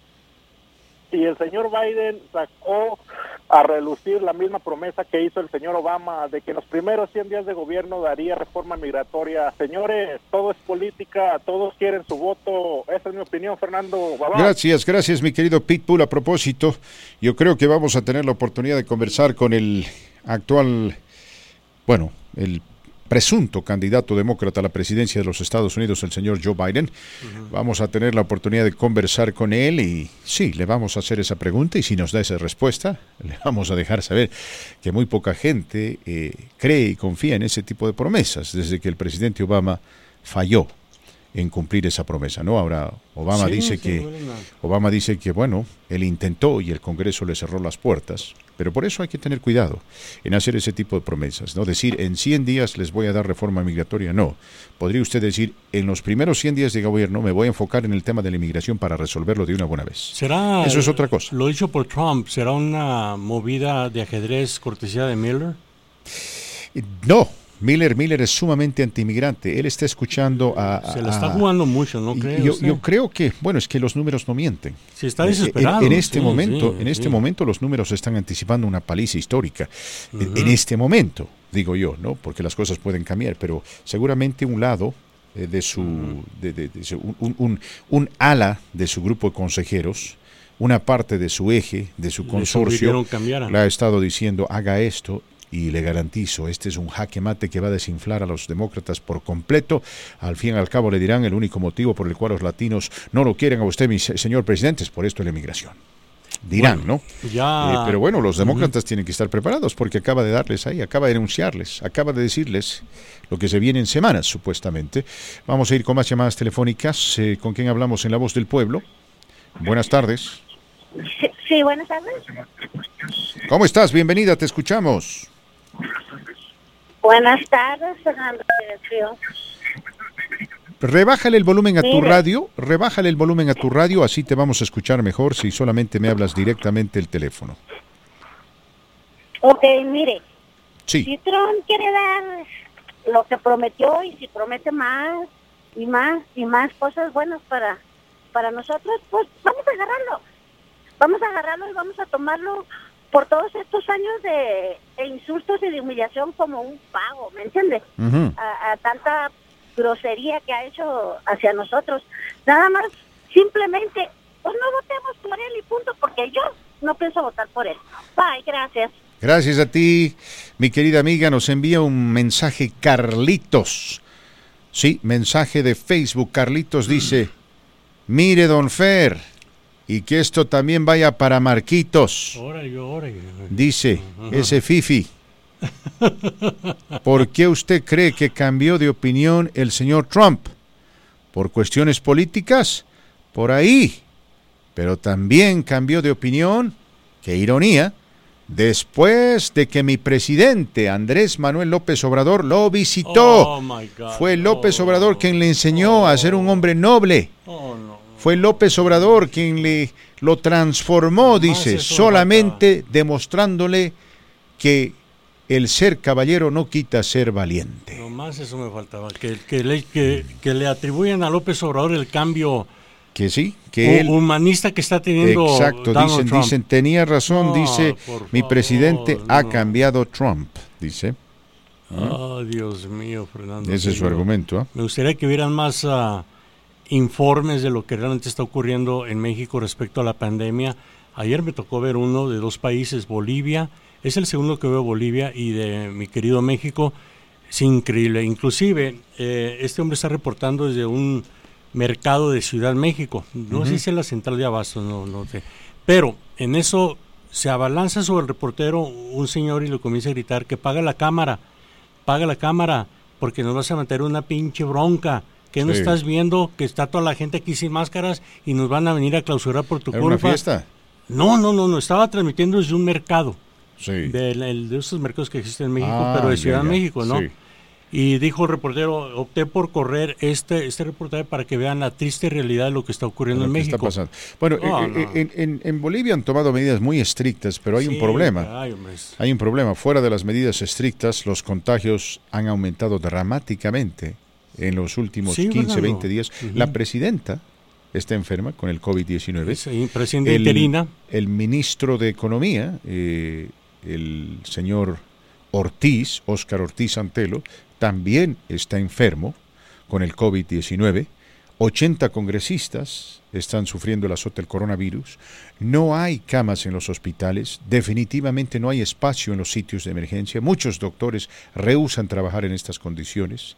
Me encontré con un artículo que decía que una clínica privada estaba pidiendo 70,000 bolivianos de garantía para cualquier persona que quiere recibir trato por el coronavirus. Y fíjese usted, es una situación tan triste la que se vive en nuestros países, de que usted tranquilamente puede ir y dar ese depósito, y por ahí su situación no es precisamente tan compleja.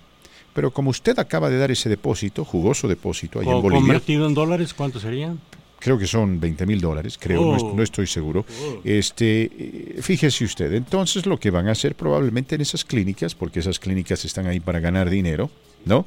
Lo que van a hacer es, van a alargar su tratamiento, para que así, cuando usted se tenga que ir, 60,000 de los 70,000 pesos se queden en manos de los doctores y los propietarios privados de estas clínicas, ¿no? Yo me pregunto cómo permiten eso en estas circunstancias, es decir, ¿dónde están las autoridades? Porque las licencias médicas, las licencias de operación para estas clínicas las dan las autoridades, pero bueno, hay un desorden total. Gracias, Marquito Martínez. Gracias, mis queridos amigos. Continuemos con más. Este es su programa La Voz del Pueblo a través de la gran cadena. Qué bueno, esa canción de Engañémoslo parece ser la canción de un político. ¿Verdad? Sí, hoy le digo que sacan la piñata del armario, del closet, del Partido Republicano, Partido Demócrata, y la vuelven a utilizar, y creo que esta piñata la van a intensificar más. No malinterprete, amigo, no estoy ofendiendo a nadie con lo de la piñata. Hablo en cuestión migratoria, no de los migrantes. La piñata no está hablando de su novia, ¿no? No, y espérese lo que viene. Yo dudaba de esta noticia, pero ya la tengo aquí en mano.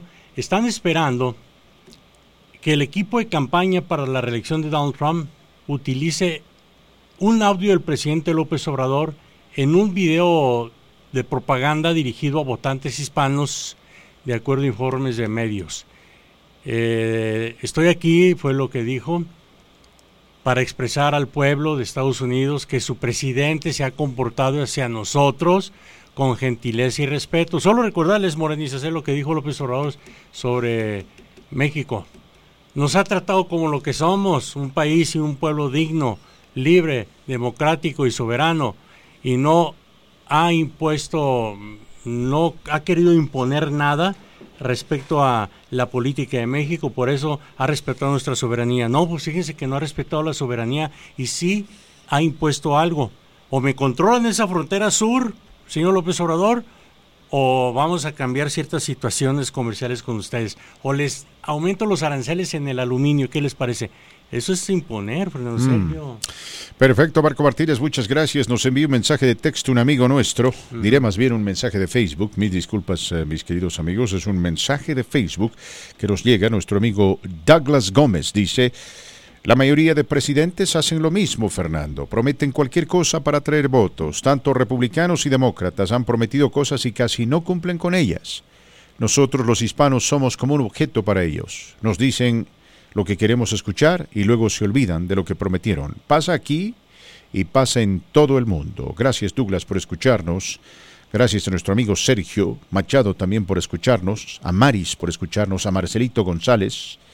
A Juan Lona. En fin, gracias a todos. Les cuento, mis queridos amigos, que los gobiernos locales, sí, hablando de la alcaldía de Denver, por ejemplo, están empezando a analizar la posibilidad de implementar una serie de cambios estructurales a su sistema de impuestos para recuperar dinero perdido. ¿Me escuchó bien? Aparentemente se está explorando la posibilidad de implementar un alza, una subida a los impuestos asociados con propiedades y también hacia la riqueza. Ahora me explico. Lo que supuestamente se busca es alzar los impuestos asociados con las viviendas caras.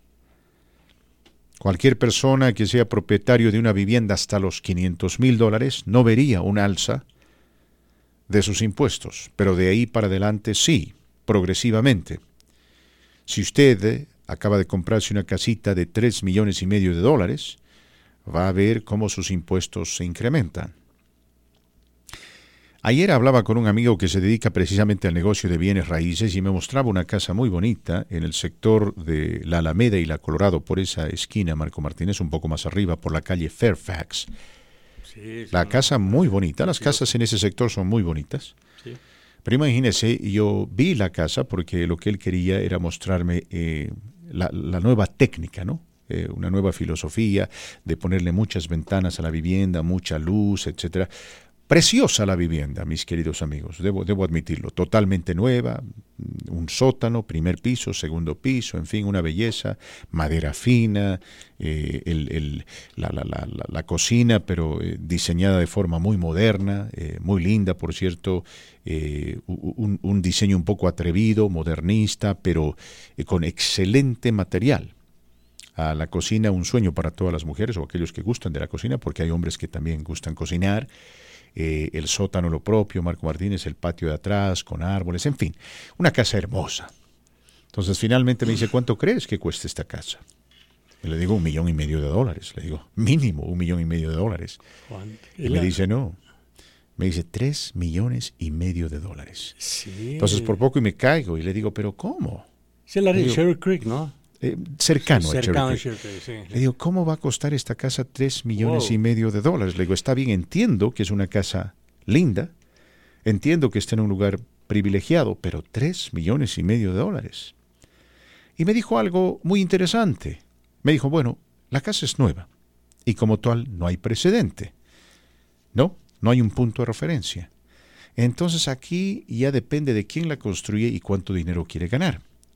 Y tú le pones un precio a la casa y aunque no me creas, me dice, siempre hay alguien que viene golpeando la puerta y te dice, me gusta esta casa y quiero comprarla. Y le preguntaba y le decía, bueno, ¿y hay gente que tiene tanto dinero? Y me dice, oh, sí, hay gente para la cual comprar una casa como esta es una broma. Gente que se vino de la costa este, que, trabajó en Nueva York por 20, 25 años. Una pareja de doctores habían comprado recientemente una casa, ¿no? Vendieron su propiedad en Nueva York por $1,5 millones, creo. Tenían una plusvalía de $800,000. ¿Qué le dijo Alfredo Salcedo? Sí, ¿Recuerda? Tenían $500,000 ahorrados, en fin, pues no es tan difícil comprarse una propiedad de $2 millones, en fin. Pero le menciono esto a nuestra audiencia y le cuento esto a usted, Marco Martínez, porque hay mucha gente a la cual no le va a doler. si les aumentan el impuesto o los impuestos, no. ¿no? La pregunta es esta, en primera instancia, ¿será lo justo?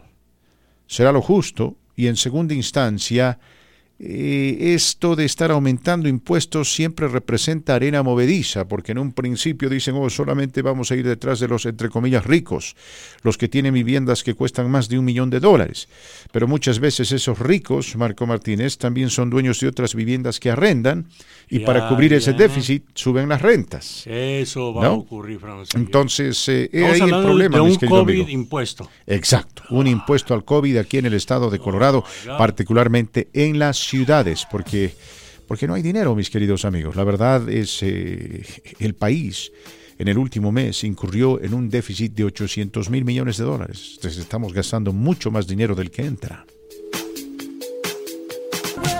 Gracias, Marco Martínez. Recta final de esta segunda hora en este su programa La Voz del Pueblo a través de la gran cadena. Que bueno, gracias por acompañarnos, gracias por estar con nosotros, gracias por formar parte de esta, la gran cadena de La Voz del Pueblo. 720-523-0000.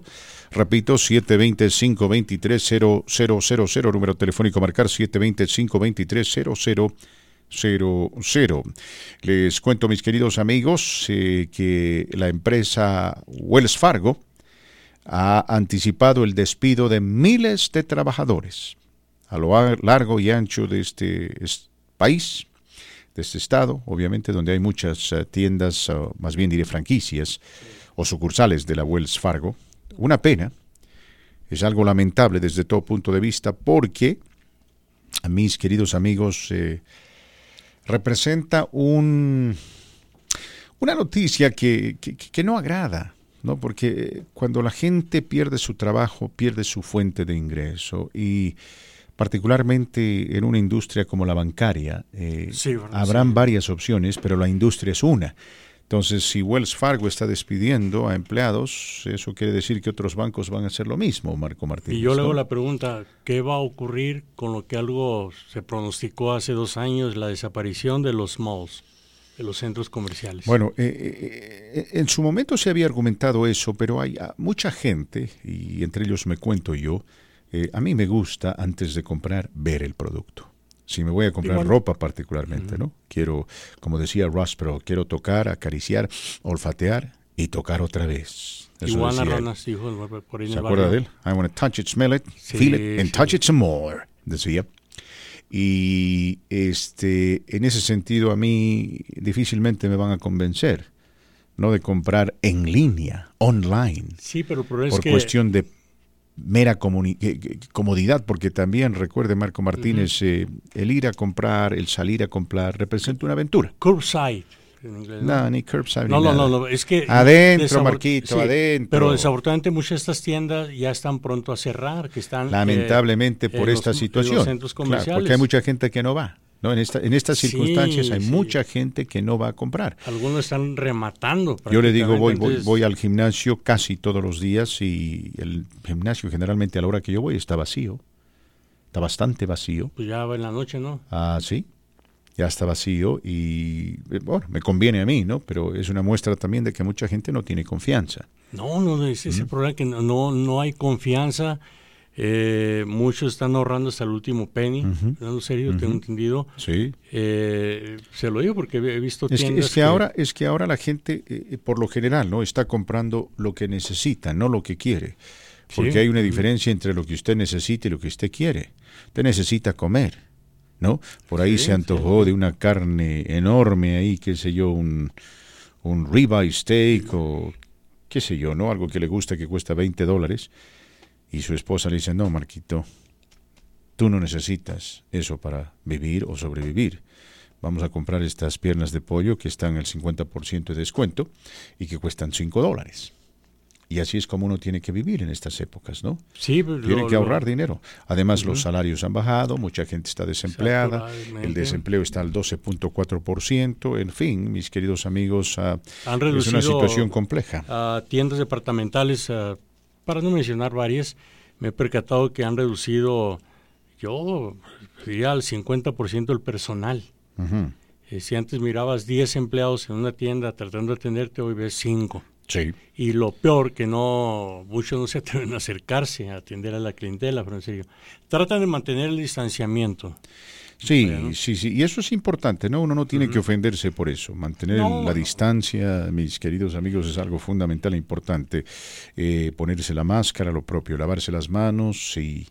No, hay que ser prudente. Usted también, todos tenemos esa responsabilidad, ¿verdad? Pero algunos siguen sin tener esa responsabilidad. Muchos lugares que no aceptan máscaras, que no aceptan a clientes sin máscaras. Y es donde y muchas broncas, pero... Muchas broncas, están dando muchas broncas. De nuevo el aviso a toda esta gente que hace sus fiestas privadas en casa, escondidas de las autoridades, donde me tocó ver videos, participa la mamá también, se ve, yo diría unas 50 personas o 30, 40 en un garaje o a espaldas en la parte trasera de la casa. Yo no sé francamente por qué hace eso la gente.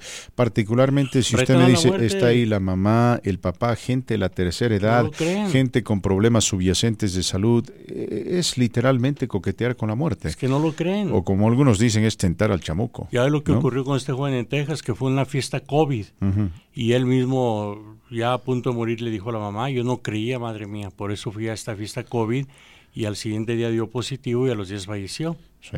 Es lo que está ocurriendo, están retando a la muerte. Bueno. Creen que es una cosa de juego. Siguen abriendo lugares de baile. Cuando se están cocinando en fiebre y no pueden dormir por el dolor, porque dice que es un sufrimiento duro en algunos, no en todos.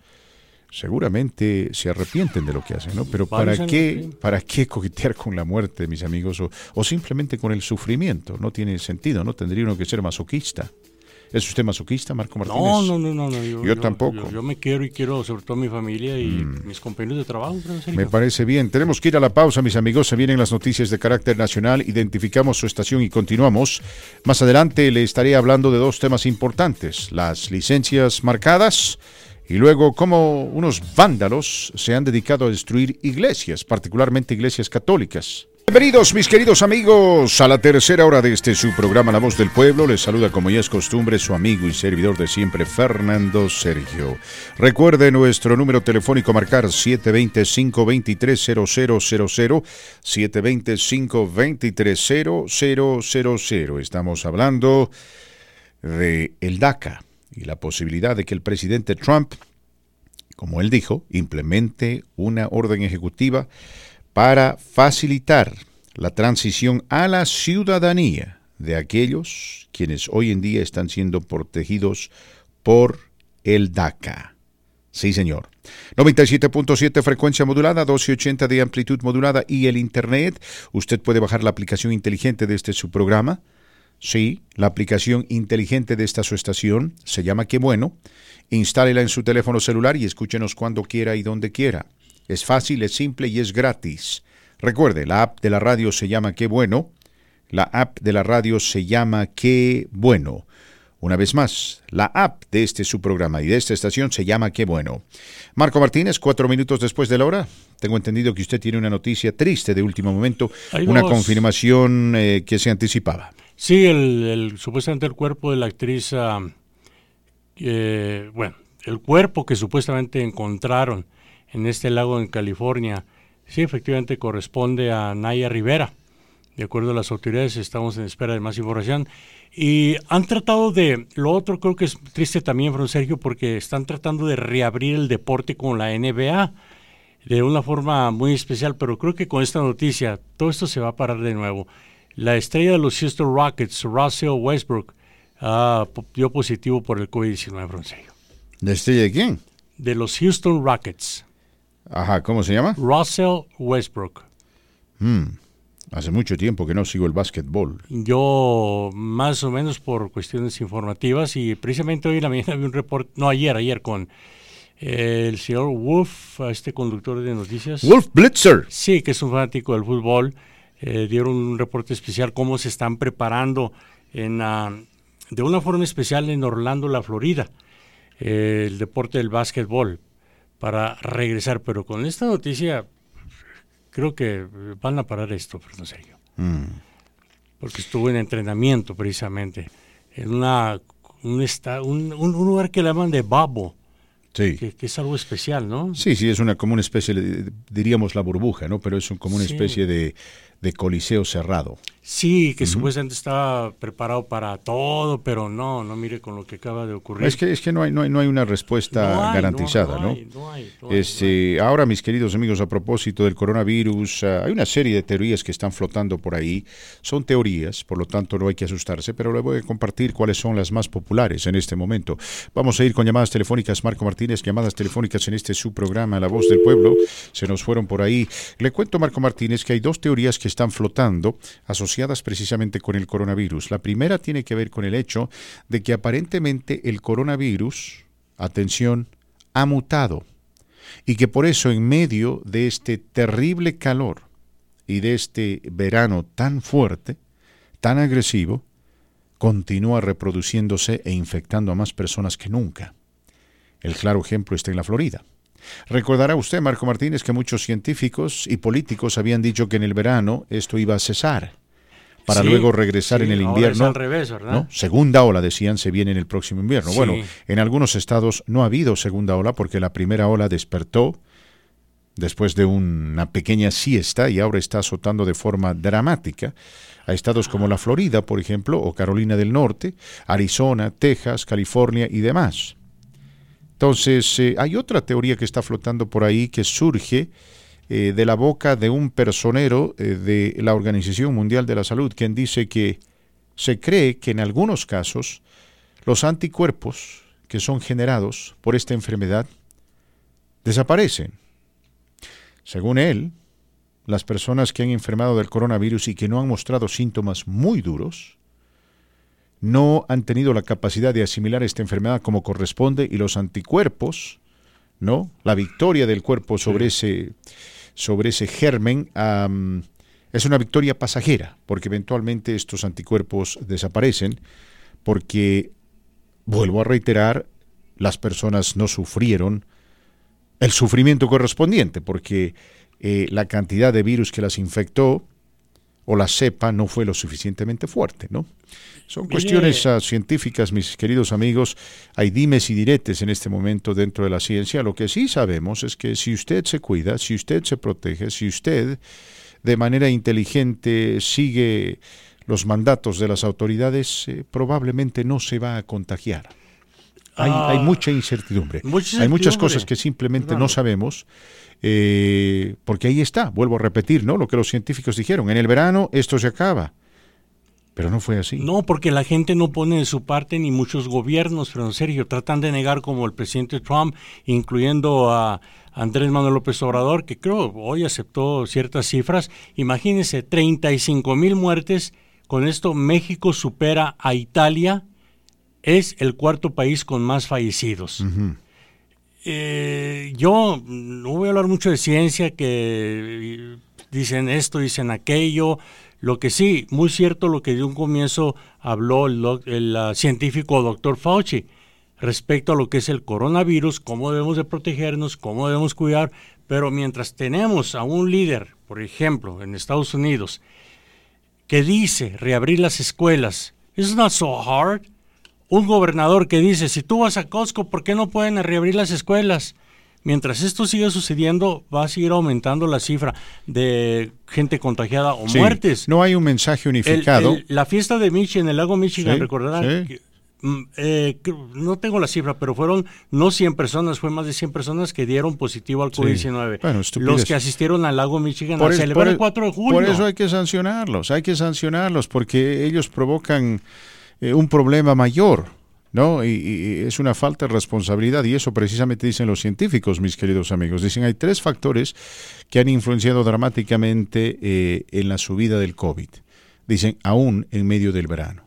Primer factor, la conducta de la gente. Segundo, el hecho que esta conducta ha dado lugar a más infecciones, habida cuenta de que este virus es sumamente infeccioso, ¿no?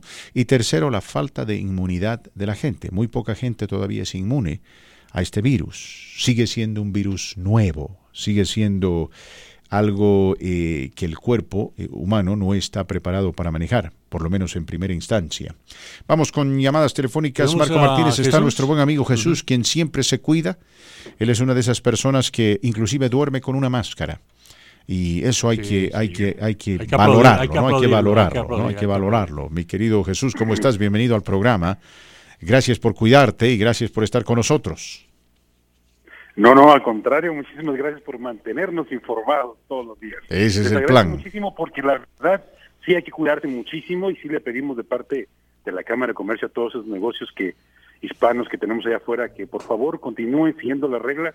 Aquellos que lo están haciendo al pie de la letra, pues mil felicitaciones, la verdad. Y aquellos que no saben cómo seguirlas, no se preocupen, para eso estamos, para poder darles una ayudadita, darles guía y compartir con ustedes la información del Estado. Perfecto, mi querido Jesús. ¿Quién patrocina el segmento del día de hoy? Hoy queremos darle gracias a Wilson Kurs, quien es uno de los padrinos, miembro ya por muchísimos años, décadas diría yo, y solamente quería decir que ellos continúan buscando personal, a gente que quiera trabajar para esta cervecería localizada en Golden, que también es miembro, padrino de la Cámara, así es que si gusta más información sobre estas posiciones, vaya a la Cámara de Comercio Hispana en la página de internet que es negocioscolorado.com, negocioscolorado.com, y ahí va a encontrar más información. Perfecto, muchas gracias, Jesús. Recordatorios, noticias asociadas con el día de hoy. El día de hoy queremos decirle a la gente que continúa el PPP, es el préstamo para poder pagar a los empleados. Recuerde que esto se va a terminar la oportunidad de poder solicitar este préstamo en agosto 8, así es que tenemos ahorita todavía tiempo para que pueda usted hablar con su banquero. Si tiene alguna pregunta, déjenos saber, contáctenos, nosotros le podemos guiar, ya sea con el banco con el que usted hace su negocio o tal vez alguna de las non-profits, organizaciones sin fines de lucro que trabajan esta parte del préstamo, que han sido aprobados. También quiero decirles así rapidito que en la futuro de las acciones, estas son noticias que nos llegaron el día de hoy, que en las acciones de Estados Unidos aumentaron luego de las ganancias en Asia y Europa. Los inversores están esperando los informes de ganancias corporativas para obtener indicaciones sobre cómo las empresas están haciendo frente a la pandemia. Estas inversiones han cambiado a manera de que la pandemia ha afectado, pero también se mantienen todavía esperanzados a que esto cambie. También el petróleo baja de precio y dicen las compañías de petróleo y gas que se dirigen a la bancarrota han expresado su temor de que los pozos se queden con fugas de contaminantes que calientan el planeta, dejando a los contribuyentes con costos de limpieza. También Wells Fargo donará 400 millones de dólares a negocios de minorías. Los 400 millones se dividirán de manera desigual en tres partes. Primero se otorgarán 250 millones a las instituciones financieras de desarrollo comunitario, como las non-profits que hemos mencionado, las organizaciones sin fines de lucro, por sus siglas en inglés, que son prestamistas comunitarios sin fines de lucro. También el resto se dividirá en algunos, por el momento, después del Día del Trabajo, y se cerrará en la asistencia técnica, principalmente para ayudar a los propietarios afectados por el COVID-19. También este dinero va a ser accesible por medio de estas, lo que le llaman CDFI, que son las organizaciones comunitarias. Pronto tendremos más información para que sepan cómo acceder a este apoyo que Wells Fargo está donando. Por ahora, solamente quiero mencionar que tenemos también empleos en nuestra página de internet. Hay un par de ellos que quiero mencionar el día de hoy, si me lo permites, Fernando. Sí, señor. Para que la gente sepa que también tenemos empleos dentro, una bolsa de trabajo dentro de la página de internet. Aquí existe desde los más sencillos hasta los más complicados. En este caso hay dos. La compañía de BBVA, que es un banco, nos está mandando, quieren buscar a un banquero personal. Y la descripción del puesto para es que tienen que tener un poco de experiencia.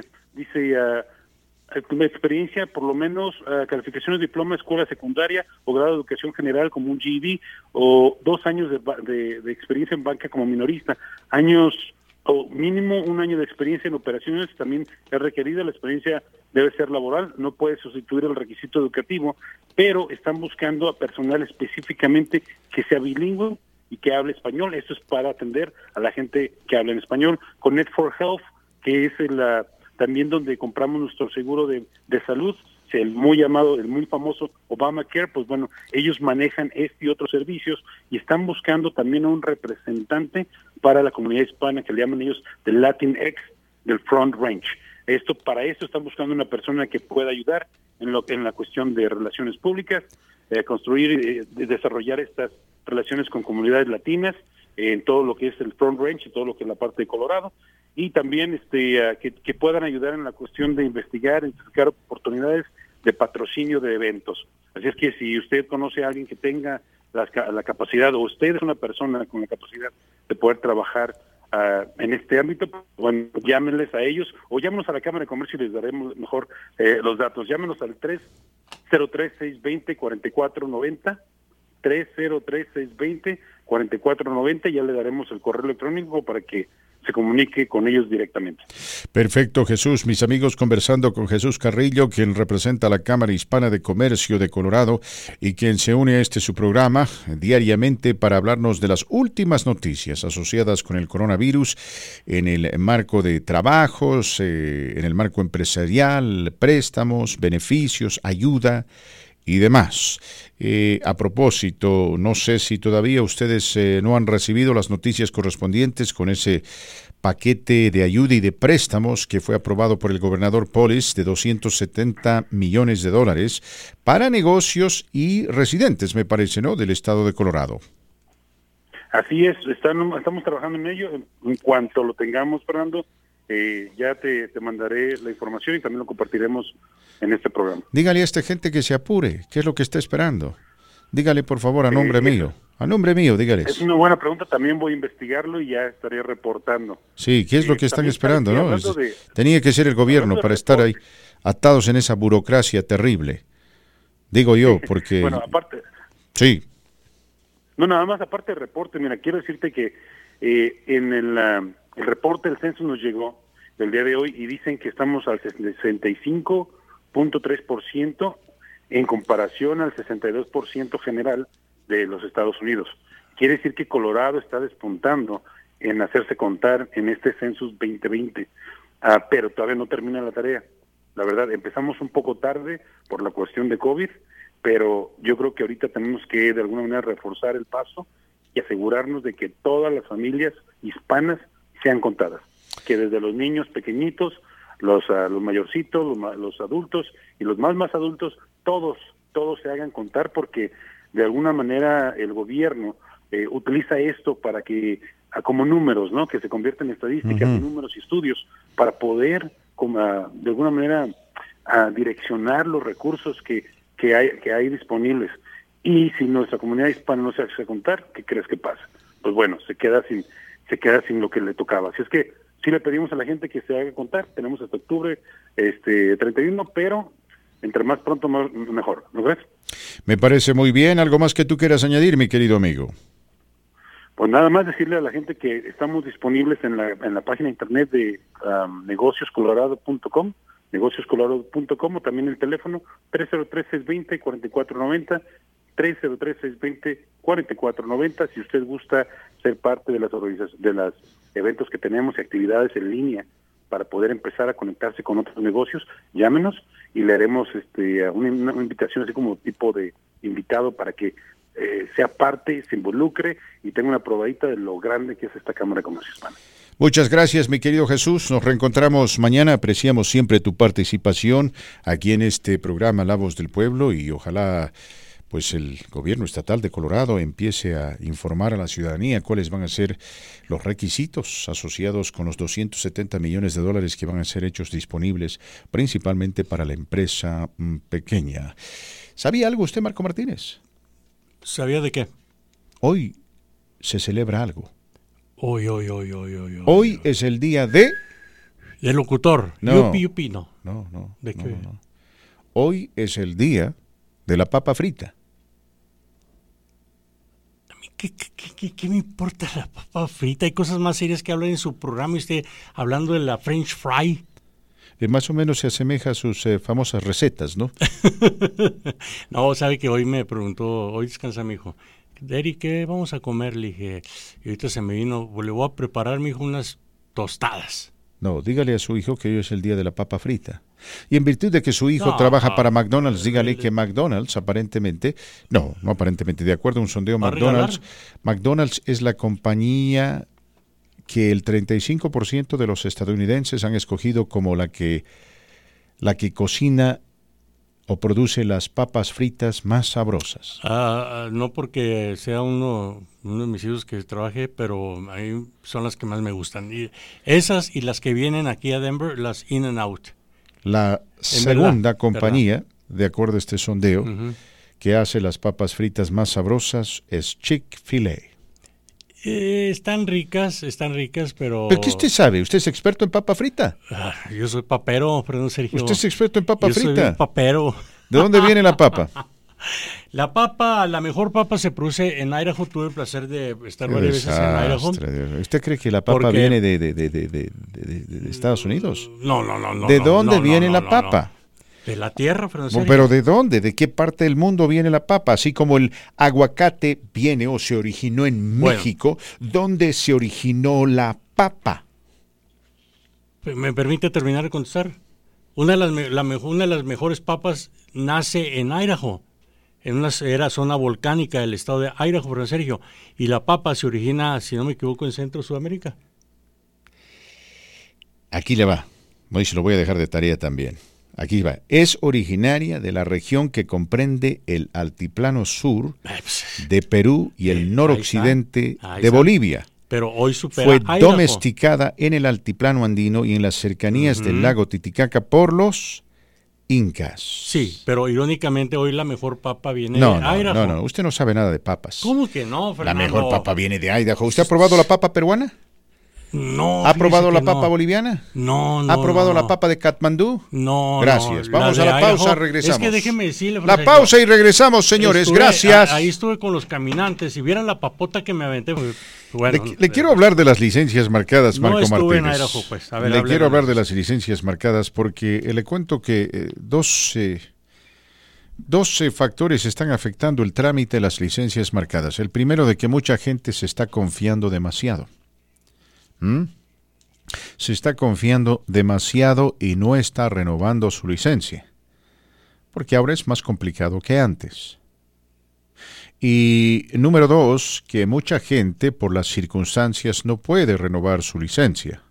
Digo porque es gente que trabaja todo el día, o gente que no tiene un alto conocimiento del idioma inglés, o que simplemente pues encuentra dificultoso el estar manejando este tipo de trámites. Entonces, mis queridos amigos, lo primero, recordarles que es responsabilidad de todos ustedes renovar esa licencia. Y que si bien, por esto del coronavirus, las autoridades fueron pacientes, ese periodo de cierre de la sociedad, ese periodo de cuarentena ha pasado. Y de aquí para adelante las autoridades van a empezar a ser más exigentes. Así que si lo sorprenden manejando sin licencia, probablemente en primera instancia le den una advertencia, una papeleta de advertencia, pero esa advertencia se guarda en la computadora. Cosa de que si lo sorprenden la segunda vez, ya le van a dar una papeleta de infracción. ¿No? Entonces es importante que usted haga esto. La mejor manera de hacer esto es obviamente certificando los impuestos. Si usted certifica sus impuestos, esto para efectos de residencia, y los presenta ante las autoridades, esa es la mejor certificación que existe para comprobar de que usted estuvo viviendo aquí en Colorado los últimos 2 años. Usted recuerda que esta licencia se renueva cada 2 años. No estamos hablando de la residencia que el gobierno federal emite para efectos de inmigración. Estamos hablando de los impuestos estatales. Cuando usted y yo hacemos nuestros impuestos, los hacemos a nivel estatal y federal, porque parte de nuestros impuestos van hacia el gobierno de Colorado y la otra parte van al gobierno federal. Es la parte local la cual tiene que ser certificada, y para eso se tiene que llenar un documento, por medio del cual usted solicita copias certificadas de los impuestos de los últimos 2 años. Y tiene que notarizar este documento antes de enviarlo al Departamento de la Renta Interna de Colorado, Colorado Department of Revenue, que después le envía a usted como solicitante estas copias. Y luego usa esas copias para renovar su licencia, porque esas copias demuestran que usted pagó impuestos en Colorado en el año 2018 y en el año 2019, por lo tanto fue residente de Colorado. Lo que se quiere evitar aquí es que residentes de otros estados no saquen estas licencias. Ahora, ¿qué pasa si usted no hace o no hizo impuestos. Hay otras formas de demostrar la residencia, ¿no? Hay varias formas, están los recibos de la hipoteca, por ejemplo, recibos del banco, cartas oficiales que usted recibe, por ejemplo, del Departamento de Inmigración o cualquier otra agencia federal, por ahí cartas que le envían de parte de una corte, en fin, ¿no? Cartas registradas que le enviaron en algún momento. Guarde por favor los recibos, porque estos sirven de comprobantes, ¿no? Múltiples comprobantes que usted puede usar para demostrar su residencia. Aquí en el estado de Colorado están también los recibos de la luz, recibos del agua, recibos del hospital, de su doctor, contratos de alquiler, transcripciones o boletas de una escuela, registros de vehículos, formularios de cambio de dirección del correo postal, en fin. Lo importante es que usted anote esto, ¿no? La importancia de renovar esta licencia. Hemos recibido bastantes quejas de ciertas personas. Dicen que el trato que reciben por parte de los empleados que se supone tienen que manejar este proceso no es de los mejores. Así que internamente vamos a hacer una pequeña investigación, ¿no? Para ver cómo tratan y de qué manera manejan este tipo de solicitud y qué tipo de comprobante dan, para no estar como un amigo nuestro que terminó visitando un domingo a un DMV porque le habían puesto precisamente eso en el calendario. Dice, no, llegué el domingo y me encontré con que el DMV está cerrado. Qué falta de sentido común por parte de esta gente, ¿no?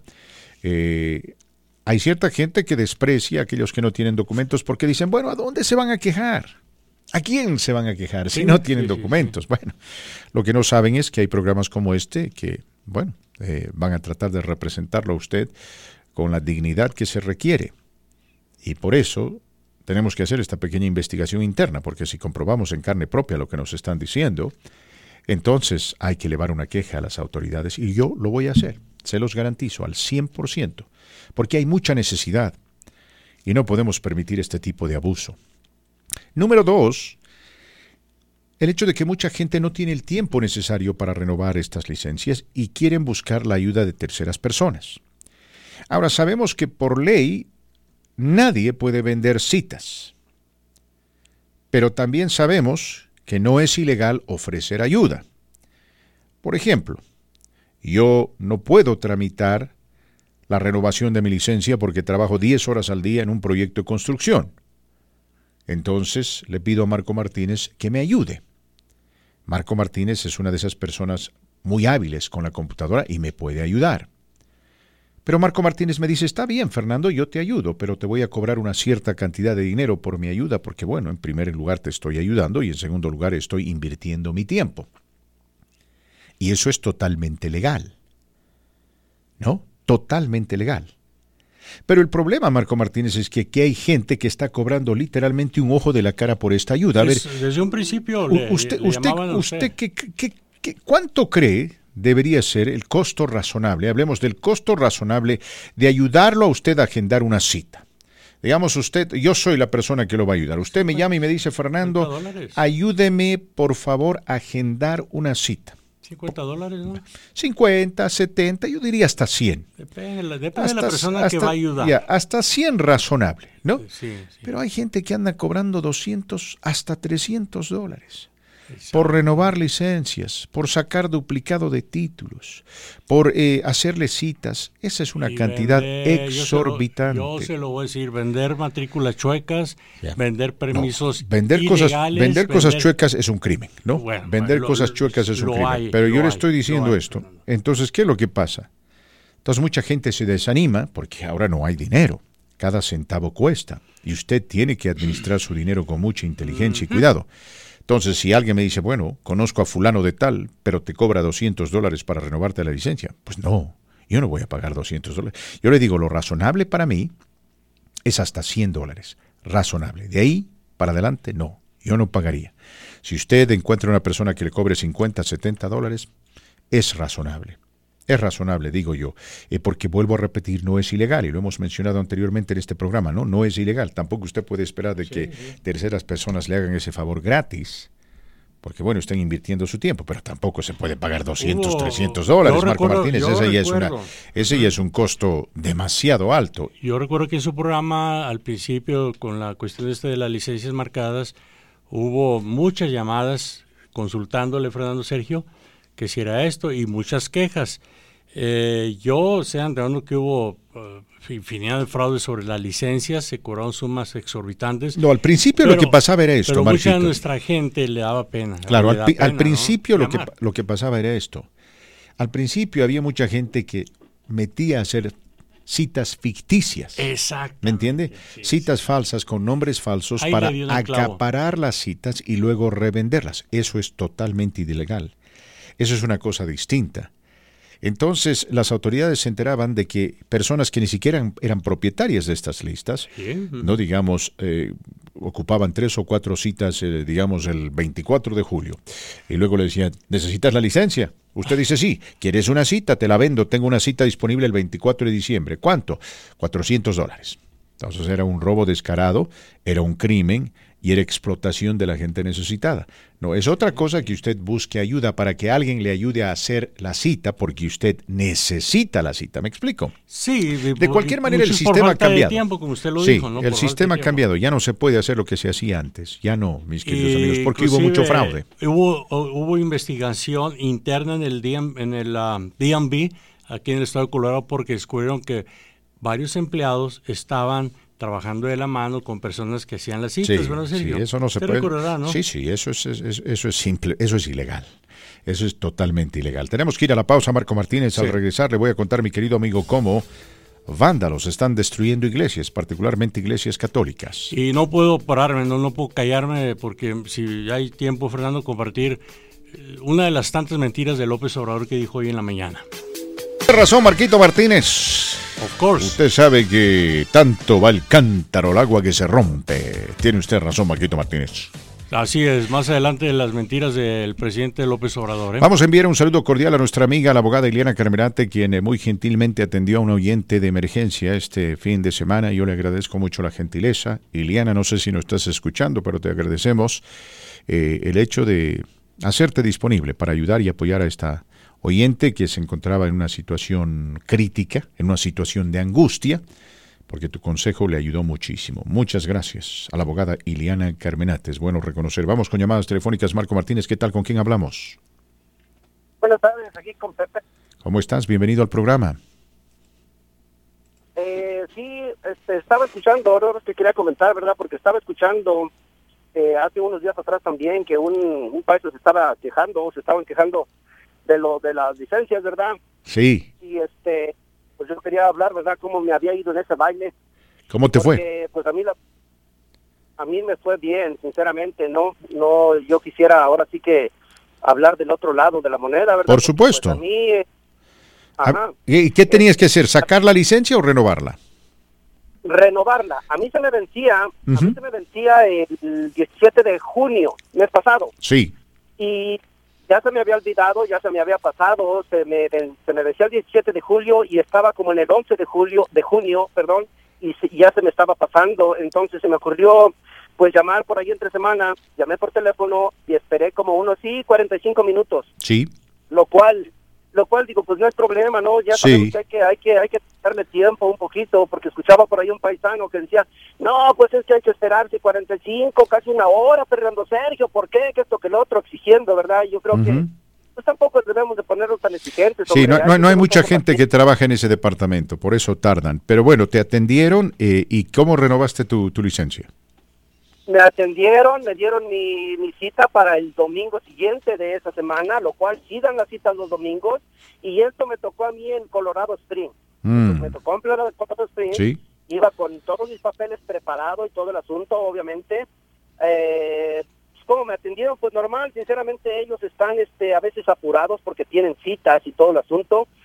Yo lo que digo, bueno, señores, hay que ir un poquito preparados, incluso pues hay que entender lo que están diciendo, porque no en todos los lugares tienen personas que hablen español y traductores. Sí. Entonces, pues yo creo que es obvio, ¿verdad? Estamos aquí en Estados Unidos y tenemos 3, 4 años, 5 años, pues hay que aprender por lo menos lo básico, el inglés, para que cuando lleguemos a un lugar de esos, no nos pongamos nerviosos, no estemos batallando y después no entendamos qué es lo que nos están diciendo. Porque hay mucha gente que se queja creyendo que nos tratan mal, porque a lo mejor de repente no entendemos lo que nos están diciendo o creemos que nos están tratando mal cuando en realidad están haciendo su trabajo. A mí me fue bien, yo saqué mi licencia, no tuve ningún problema. ¿Qué documentos te pidieron a cambio para comprobar tu estadía, tu residencia en los 2 últimos años? Me pidieron, si no me equivoco, me pidieron sí, de los 2 años para acá, pero fueron, en este caso yo presenté talones de biles, es decir, copias de biles, ¿verdad? Sí. Ya sea luz, teléfono, en este caso no recuerdo exactamente, pero de este tipo, ¿verdad? Luz, teléfono, talones de banco, cosas así. Entonces, lo que me pidieron fue de que, por ejemplo, fuera de hace 2 años, pero es decir, si la fecha era 2019, vamos a decir, el recibo que yo llevaba del 2019, tendría que ser algo así como de octubre de 2019. Después, a ver, ¿estoy equivocado? Son 2 años. Te refieres al 2018, tal vez, al 2018. Pero bueno, interesante lo que nos cuentas, mi querido amigo. Te agradezco mucho tu llamada telefónica y evidentemente tienes razón, ¿no? También tenemos que hablar de lo bueno. Tenemos que hablar de lo bueno porque no todo es malo. Pero aunque dicen por ahí que hay mucha gente que no, de 100 personas que escuchan el programa, 99 están felices, pero hay una que no está feliz. Donde no entiendes. Y llama y dice, chico, no me gusta lo que la receta de Marco Martínez me provocó un serio problema en el estómago. ¿Le dieron la cita para un pulgante domingo o hizo la cita un domingo? No hizo la cita un domingo. Sí, pero le hicieron la cita en Colorado Springs. Tuvo que viajar hasta Colorado Springs. ¿Y sabe que él iba a preparar unos tacos de carne al pastor? Hoy tenga para que se entretenga. Nomás por estar. Hoy usted lo va a hacer. Yo Marco Martínez, con mis santas manos, voy a preparar. Sí. Y a mi chavito unas Qué tostadas. Suerte la de su hijo. Tostadas de cueritos.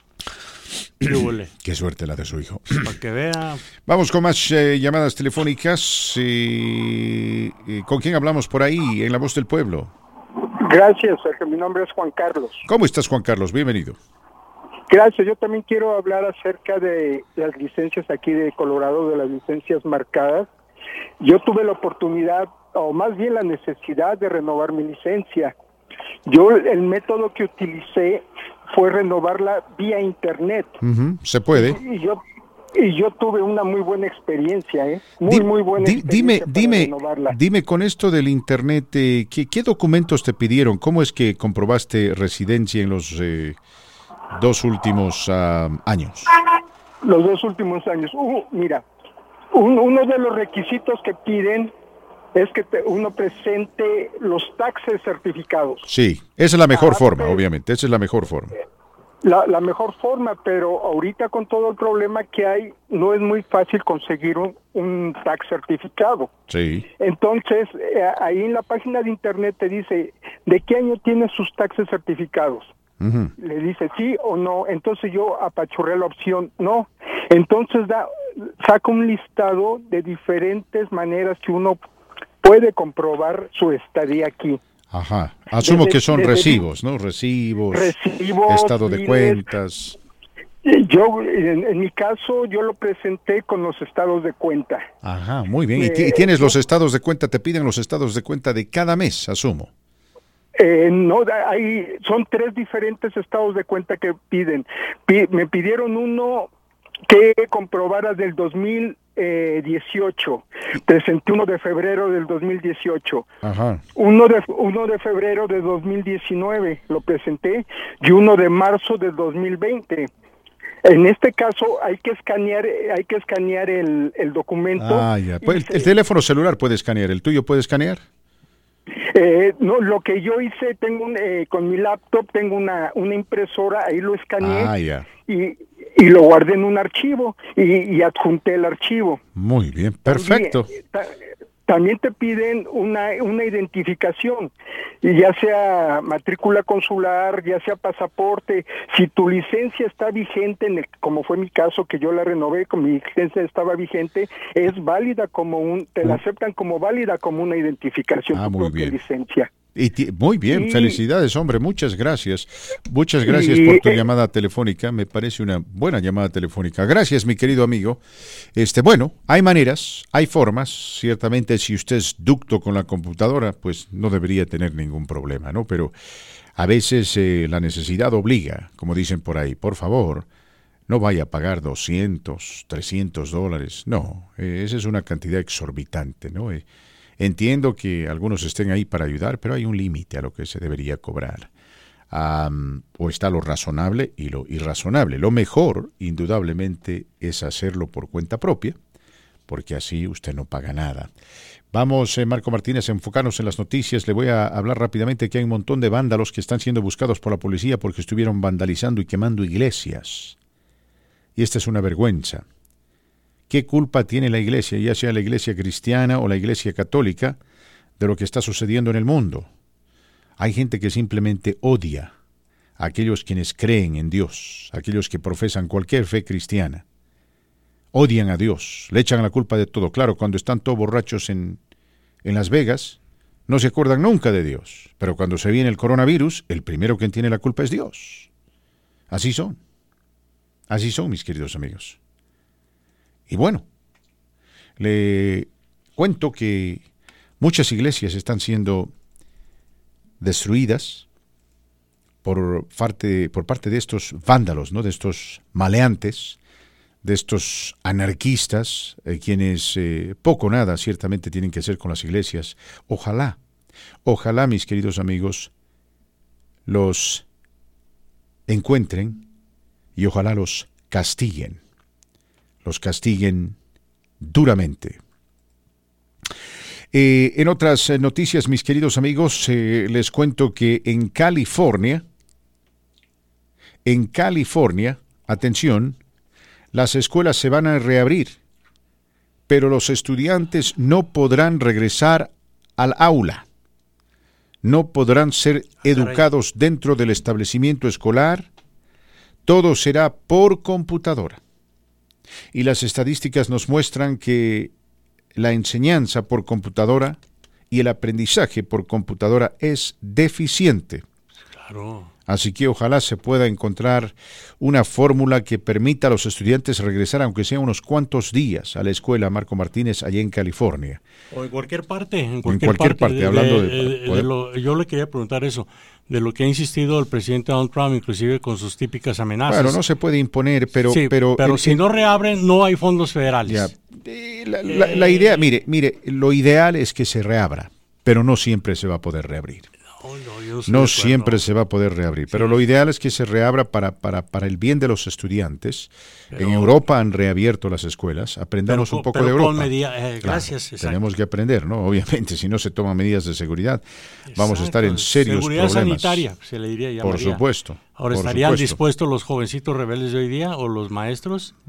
Los maestros yo creo que sí, pero si no están dispuestos, bueno, si se reabren las escuelas con las medidas de protección más lógicas y el maestro no quiere regresar, se lo despide. Reacomodar. Eso es lo que se tiene que hacer. Pero adivine qué. ¿Qué, Fernando? No se puede despedir a los profesores. No se puede. Porque después del primer año se eternizan en el trabajo porque tienen una serie de protecciones implementadas por los sindicatos.